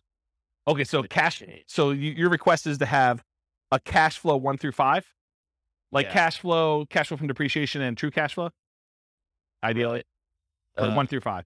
Yeah, because oftentimes it takes, 3, 4, 5 years to stabilize a property. That's a good point. It would be kind of nice to see, like, I know this is analyzing year 1, right? Bad if it's a good deal or not, but it would be kind of nice.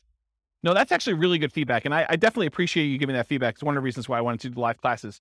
Email me and remind me to do that. And secondly, tell me which of the 9 charts you want to remove. So I'm happy to do it, right? But like, which one should we? And I think I know what it is. It's probably, non-loan expenses is my guess, right? For which one? What's interesting is it does show cash on cash ROI and cap rates for years 1 through 5. Right, that's the middle one, just not the cash flow dollar amount. And the other one, maybe I'd do that and I have a right hand axis. I might be able to do the other chart I was looking at with annual key metrics. Annual key metrics. You want that for 5 years? You realize you can see all this stuff in your overrides, right? They're all there. Oh, that's right. Okay. So let me be clear about this. I'm not hiding anything from you. In fact, you can see more stuff than you've ever been able to see before, because the overrides show all the intermediate calculations for everything, and they're all labeled. Where you're getting at is the real estate financial planner software that allows you to look at any property, any number for any individual property and your whole portfolio combined. That's why you can copy it to Real Estate Financial Planner and run everything. Okay? All right. If there really are changes, though, let me know. Like, drop me an email as to what you think I should do. Thank you. Okay, so this is where we're getting to. I got 15 minutes now, and I'm happy to stay a little late if you want to, but it's basically just one per one that I did, and I just zoomed it up to make it big, okay? So this is this one. I'm going to go in this order. 1, 2, 3, 4, 5, 6, 7, 8, 9, okay? So I'm going left to right across the top, then the middle, and then the bottom. So if you're following along, that's where I'm going in the spreadsheet. Number 1, monthly cash flow. This, in my opinion, is probably the number one thing people look at. They want to know how much cash flow they have. And in this particular case, the green thing is monthly cash flow. The yellow thing is cash flow from depreciation. And the 2 combined, summed up with the total at top, is what we call true cash flow, which is literally these 2 added together. I'm not trying to trick you. I'm just trying to make it easy, right? So these numbers should be added up to this. Does that make sense? That's super helpful, right? Because that's a lot of times what we look at. Now, when you look at the real spreadsheet, you'll notice there's a whole bunch of colors. The 4 colors I always use this blue for appreciation. Okay. I always use this green for cash flow. I always use this yellow for cash flow from depreciation. And I always use red for debt paydown. Okay. There's some charts that don't show those. So what color to use for those? So these 2, the ones in the middle, are not those colors. So not part of the 4. Neither of these. But the ones that are like on top are that. No, they're not there. It's not like I messed up. They're not the ones that would have standardized colors. Any ones that have standardized colors, though, they're colored that way. Okay. So any questions on this monthly cash flow? Really easy, right? And it's super, you know what you're looking for, and it's big and it's easy to see. Cool? Okay. This is the colors I was talking about. So remember that return on investment quadrant, return dollars quadrant, return, all those quadrants that we do all this stuff. They're all color coded for this reason. Appreciation is always blue. Cash flow is always green. Tax benefits are always yellow. Debt pay down is always red. Same ones here. So these match. Cash flow and tax benefits, they match to this. Okay? That was purposeful. All right. So this is now going to the chart 2 on the top, second one across on the top. And this is showing you the amount of return in dollars from each of the 4 areas. So this is your appreciation. This is your cash flow for the year. This is how much you paid down in debt.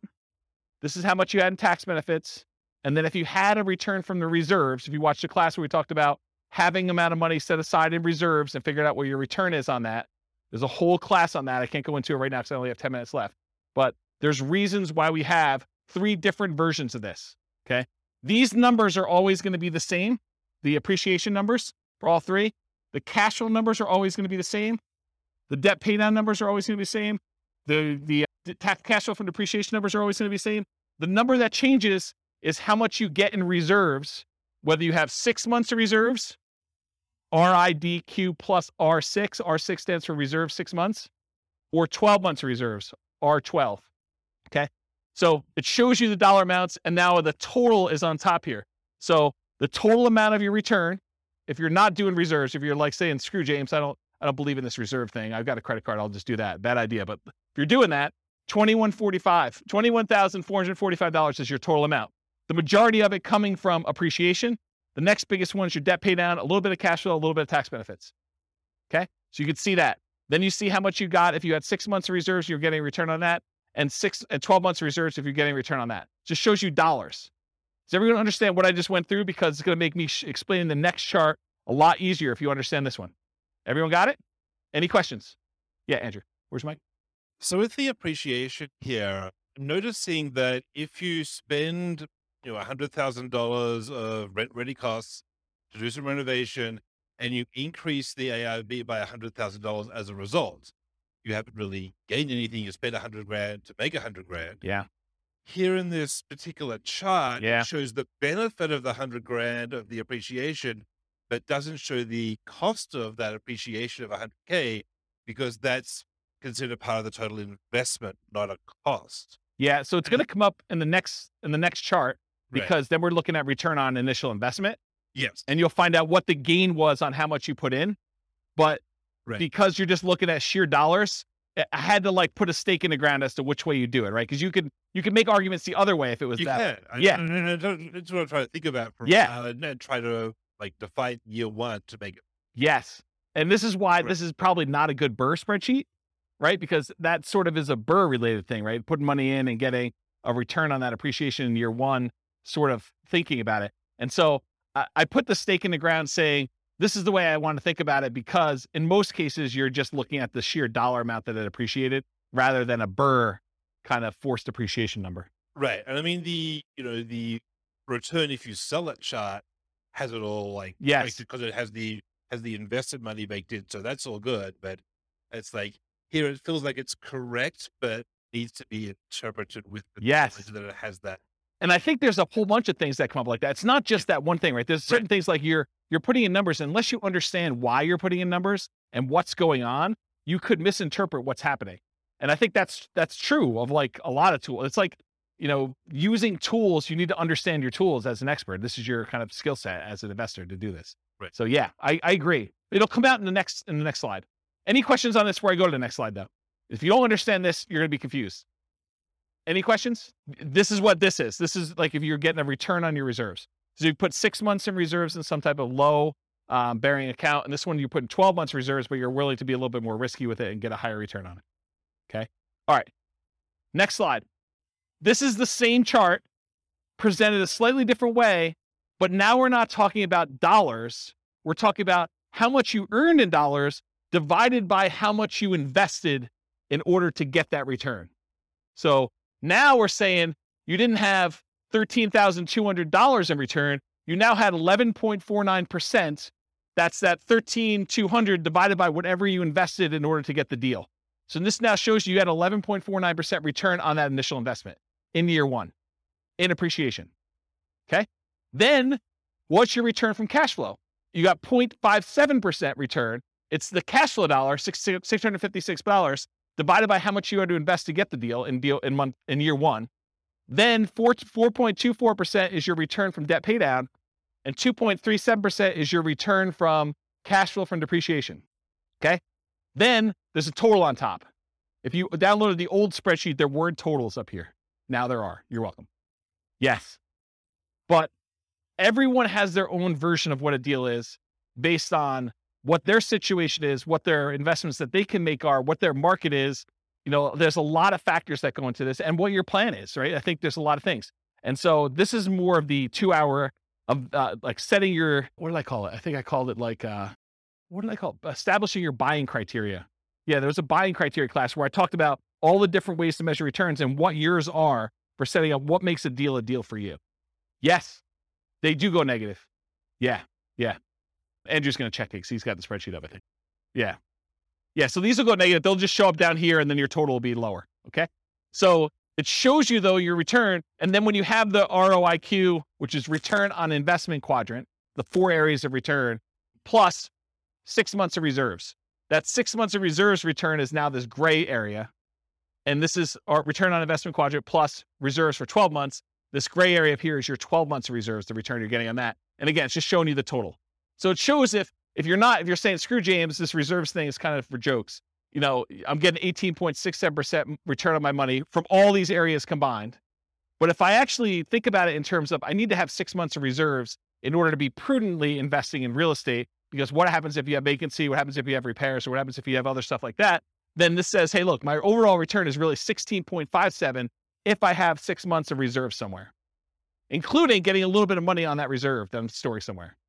And then this one says, I got 12 months of reserves and I'm getting a little bit more money because I've got a larger return on that 12 months of reserves that I have. And so it shows you the return there. So this is sort of like your return with the drag from having reserves returns.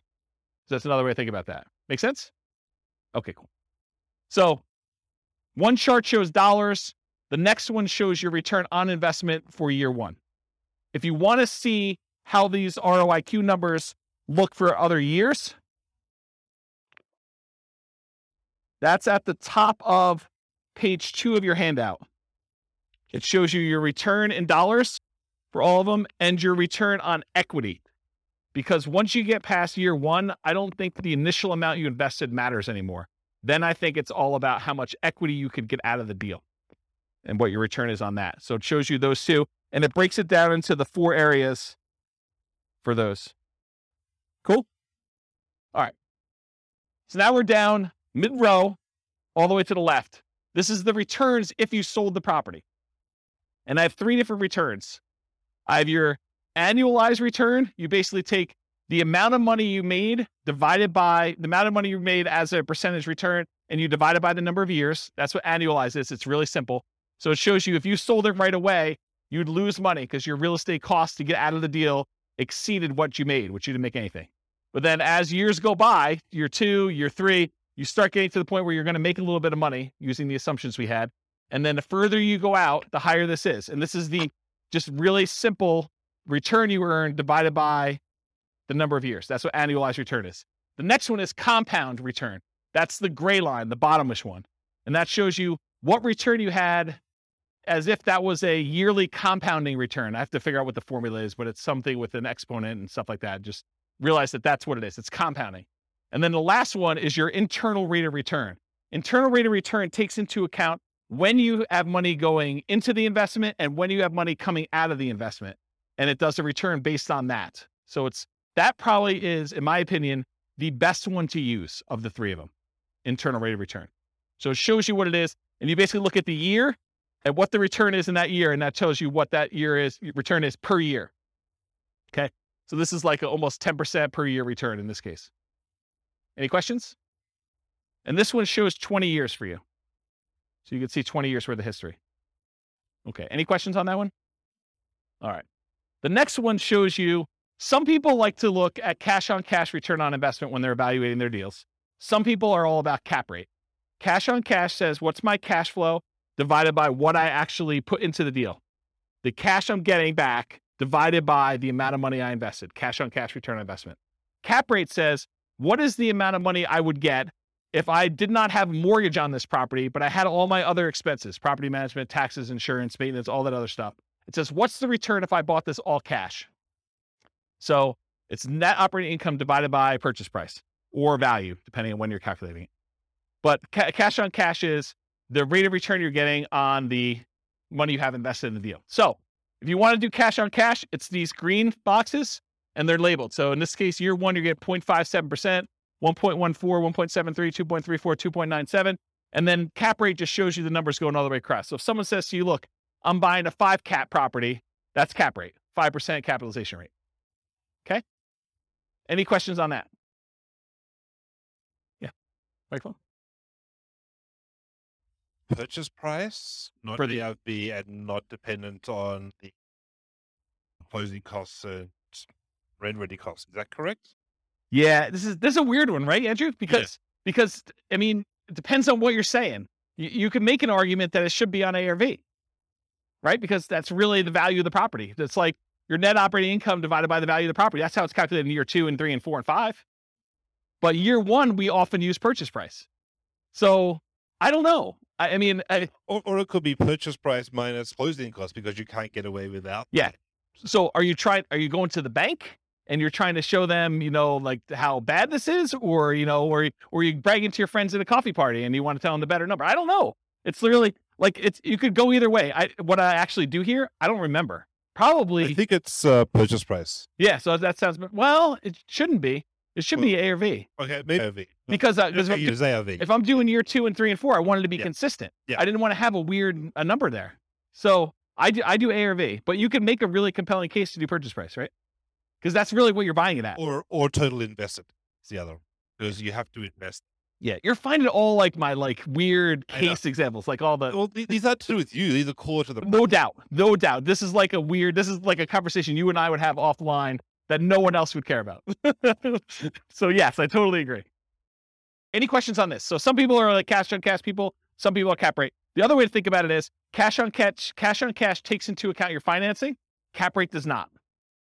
Cash on cash takes into account your financing. Cap rate does not. So if it's a weird market where financing is unusual or hard to get or something like that, this becomes a much better metric because it impacts whether it's a deal or not. It'd be return on equity only in the case where it's paid off. Yeah. Yep. I think that's correct. The green bar would become equal to the cap rate if it was paid off. Yep. They become the same. All right. You guys are going way off track, but that's good. You ask your questions. You guys have probably heard the concept of return on equity, right? Return on equity is how much should I make in appreciation divided by how much equity I have in the property, or how much should I make in cash flow divided by how much equity I have in the property, or how much should I make in cash flow from depreciation divided by how much equity I have in the property, or how much should I make in debt pay down divided by how much equity I have in the property. You guys have kind of understand that concept. That's not exactly what this chart is, although it's really similar. The difference is your equity in the property is not all yours to keep. If you were going to go sell that property, there would be costs. You probably have real estate commissions. You probably have closing costs to get out of the deal. You have that depreciation recapture tax. You have capital gains tax. So your equity, you may think, hey, look, my property's worth $500,000. I owe $400,000. I have $100,000 in equity. Oh no, you do not. What you have is $100,000 minus 6% of the $500,000 in real estate commissions, minus 1% of the $500,000 in closing costs, minus 25% of whatever I had to get in depreciation over those years that I've owned it, plus 15% of the $100,000 that I had in appreciation. Those are all subtracted from that $100,000. So maybe you have $50,000 or $40,000 left. This chart shows you that return you had from appreciation divided by what you'd walk away with in cash by selling the property after all those expenses, closing costs, real estate commission, depreciation recapture, and your capital gains. So true net equity is actually the equity you have if you sold the property and you did all the stuff you're supposed to do, paid closing costs, paid whatever transaction costs to get out, the depreciation recapture and the capital gains tax. Okay. So these numbers, in my mind, you want to know what your true net equity is because you want to know, hey, if I sold this property and now I walked away with $40,000, what would I have to get on that money that I walked away with in order to match this real estate deal? That's what we want to know, right? We want to know, like, if I sell this, what do I need to beat to invest? So that's why I like this. And this is why this chart is the way it is. So the blue line shows you your return from appreciation divided by how much true net equity you would have in that year. The red line is your debt pay down return over true net equity. Your yellow line is your cash flow from depreciation line over true net equity. And your green one is your cash flow over true net equity. And this dotted line is the sum of all of them. So you're pushing almost a 23% or whatever it is return on true net equity in year one, and it kind of continues to taper off over time. Does that make sense? Okay. Annual key metric. I'm moved on to the next one. I'm at the very bottom all the way to the left. This just shows you your gross potential income. If you didn't have any vacancy or anything, what's the maximum you could possibly get from this property with the current rent you're getting? That shows you what it is per year in year one. Gross operating income is this after your vacancy expenses. Operating expenses tells you how much you're spending in order to operate the property, taxes, insurance, maintenance, stuff like that. Net operating income is the amount you're getting from gross operating income minus your operating expenses, gives you your net operating income. This shows you how much you would get if you own the property free and clear, if you did not have a mortgage on it. Okay, this is all year one. Any questions on this? And as I said before, you could see this for any year on that overrides tab, and you could override any of it if for some reason you have a weird year. Non-loan expenses. This just breaks out what you paid for stuff. This is what your vacancy, which is not really a loan expense, but I put it in here because I wanted it to see it. Vacancy is the odd man out, but $1,000 in vacancy. This is how much you paid in property taxes. This is how much you paid in property insurance. This is how much you paid in HOA. If you had landlord paid utilities, that would be what's here. Your expenses 1 and 2, how much you paid in maintenance, how much you set aside in CapEx, and how much you paid in property management. Just shows you all the expenses in year one. And then finally, probably one of my favorite charts. This chart shows you the two different equities you have in your property, the equity if you sold it, and the equity if you were able to get a 75% cash out refinance loan, and then what it costs you in order to access that equity. Okay. So the blue line shows you how much true net equity you had. You had a little less than 100,000 in year one, and it kind of steadily increases over time to year 20. The yellow line shows you if you could go get a 75% loan to value loan, how much could you pull out in cash out refinance equity each year? Okay. And then the dotted line shows you CTA stands for cost to access true net equity. So what are all the costs, real estate commissions, closing costs, depreciation recapture tax, capital gains tax, in order to get at this $100,000. So you paid 40% of what you got out here of $90,000 or so in order to get at this. That's really expensive money, right? So you could see what the cost was in order to get at that money, okay? And if you do a cash out refinance, it starts off really, really expensive to get out a very small amount of money. But over time, as your equity increases, your cost to access the cash out refinance equity goes down. That make sense? Because a lot of people are like, hey, I want to redeploy this equity, right? I want to go use this. Well, some people don't care. They're like, I don't care about the cost. It's the opportunity to go buy another property. And in that case, that's fine. But at least you know now what the cost is to get at that. And this shows you how much you can get at. Okay? All right. Last slide. Then I'll take questions if you guys have it. I would suggest to you, if you're serious about being a real estate investor, go analyze 100 deals. And one of the reasons why I want you to do this is, number one, I want you to be practiced so that when you actually have a deal you're serious about, you know, like where stuff goes, where to get things, and you're pretty quick at doing it, and you have a feel for a lot of different stuff. And secondly, I want you to know what a deal is and what a deal is not in your marketplace. Because if you go analyze 100 deals, 90% of them are going to suck. They're just going to be like, yeah, it is a pass. But then you're going to be like, oh, these 10 look decent.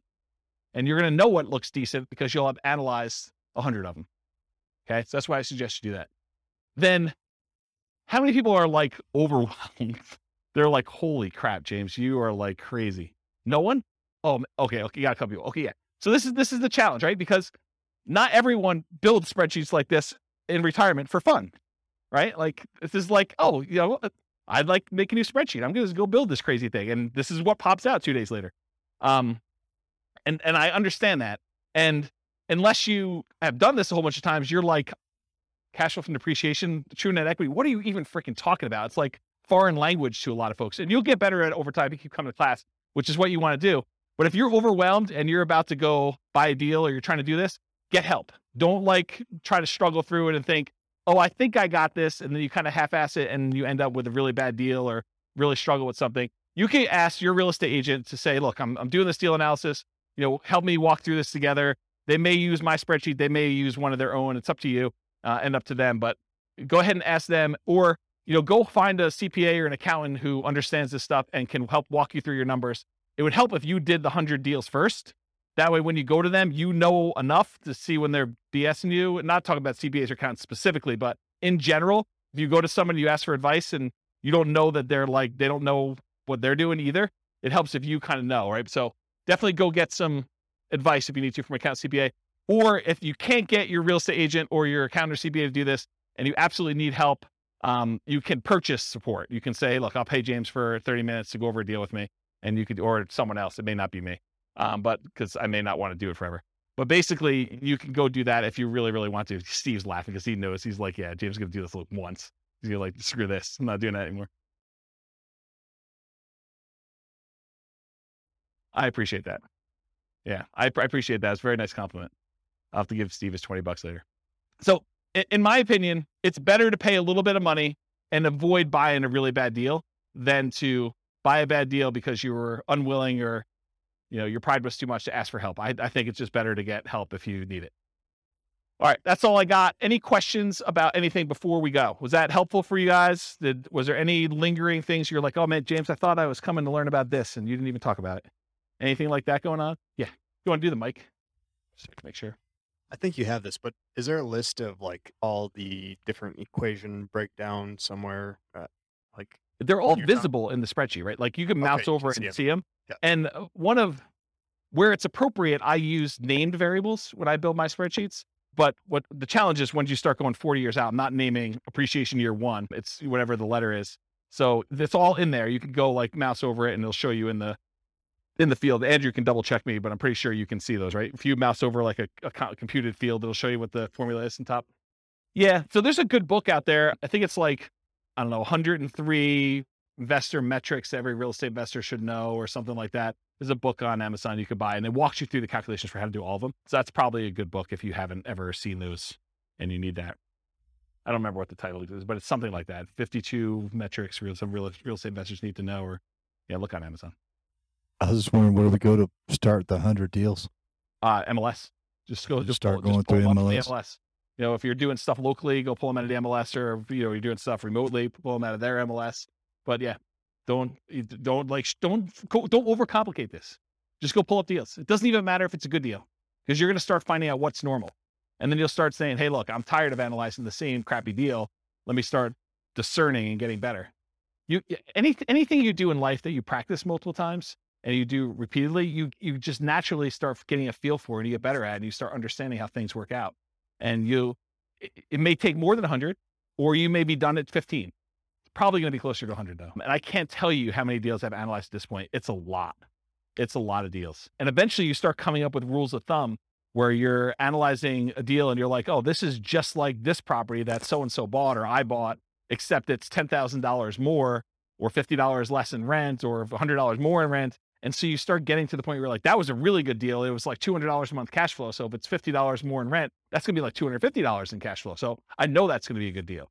And you start getting references that you can use and shortcuts, but you don't get that unless you've done 100 and probably more than 100 to kind of get to that point.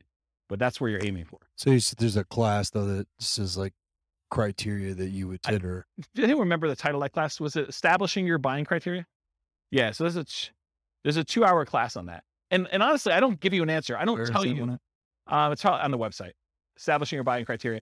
So the challenge you're going to have with that class is, I don't say to you, 10% cash on cash, you want to buy those, right? What I talk to you about is, these are the different kind of metrics you can use to establish whether this is a deal for you or not. And it's up for you to decide what that is.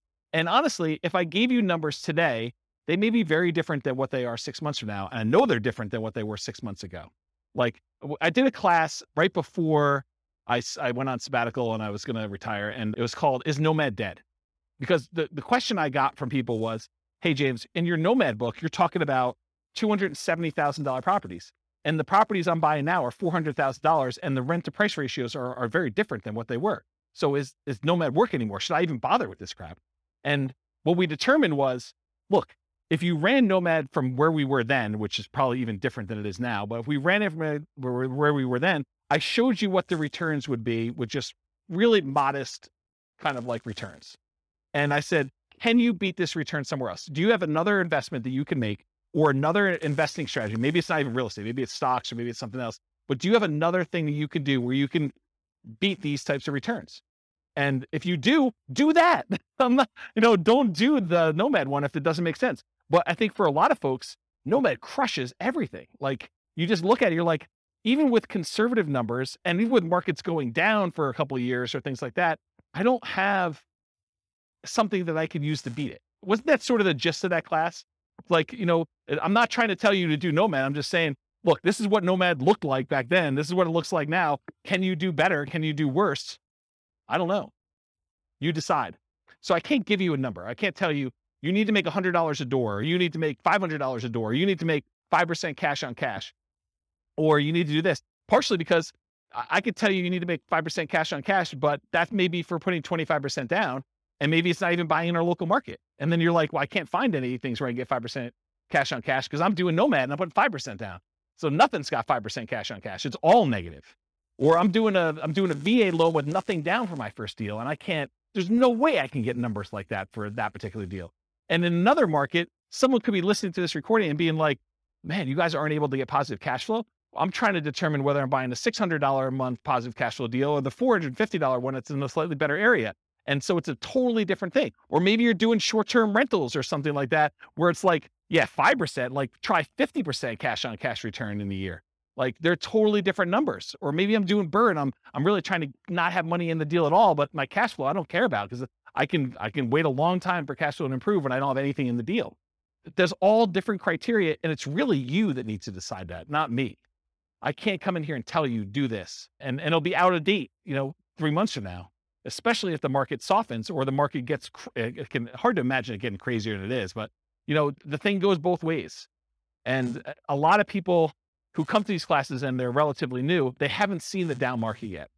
And so you don't know what you don't know. And I'm sure I'll talk about that in future classes, but I've lived through some pretty rough markets. And so you have a different perspective when you do that. And you know that you can't put in 10% for appreciation and expect that to be a reasonable number. Right, Kevin? Yeah. See? But when you put in 3% and then you go back and you're like, wow, James was off. It's not 3. It's been 9 for like the last 3 years. And I look like superstar. Just, remember those superstar feelings next year when you give 5% back, right? Because it still is awesome, but it's still not, where it is. Even if it didn't go up in value at all and all you did was pay it off over 30 years, the numbers look awesome. So paying it off. Totally. Yeah, that's exactly it. I mean, just imagine, you put up 5% now, let's say it's a $500,000 property, which is about where we are now. You put up $25,000 in order to buy a property. And when you're ready to retire, it's a $500,000 asset. Where else can you put up $25,000 and have it be $500,000 in 30 years? That's like a 10.51% compounding yearly rate of return.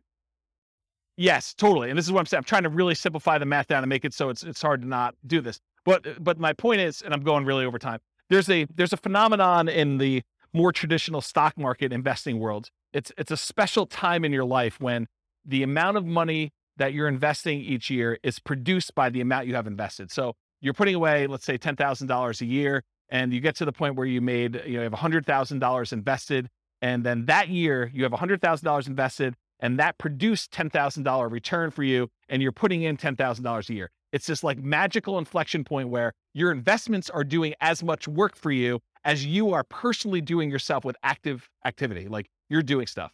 And so it's this really weird, magical thing that happens. And for stock market investors, because the returns are what they are and all these other factors that go into that, you're not having, a big asset thing, that usually takes some time to get to that point.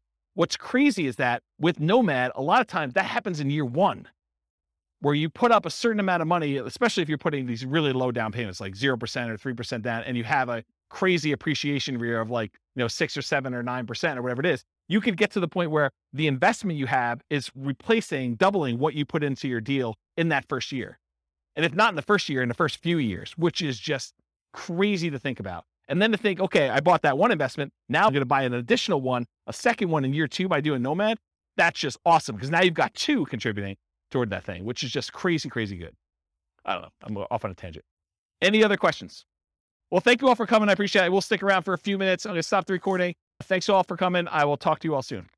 With home prices up, mortgage interest rates up, and rents up but not quite enough to counteract the higher prices and interest rates, cash flow on rental properties in Sterling Heights is harder than ever. Book a call with the Real Estate Financial Planner to apply our proprietary 88 strategies to improve cash flow on your rentals. See the show notes for a link to schedule your call and improve your cash flow today. If you're a real estate agent, lender, or professional in Sterling Heights that wants to help our real estate investor listeners, consider reaching out to learn about collaboration opportunities with this podcast. We'd love to add more value to our listeners by having you assist our investors buy, sell, and finance their real estate investments. See the show notes to schedule a call to discuss collaboration opportunities.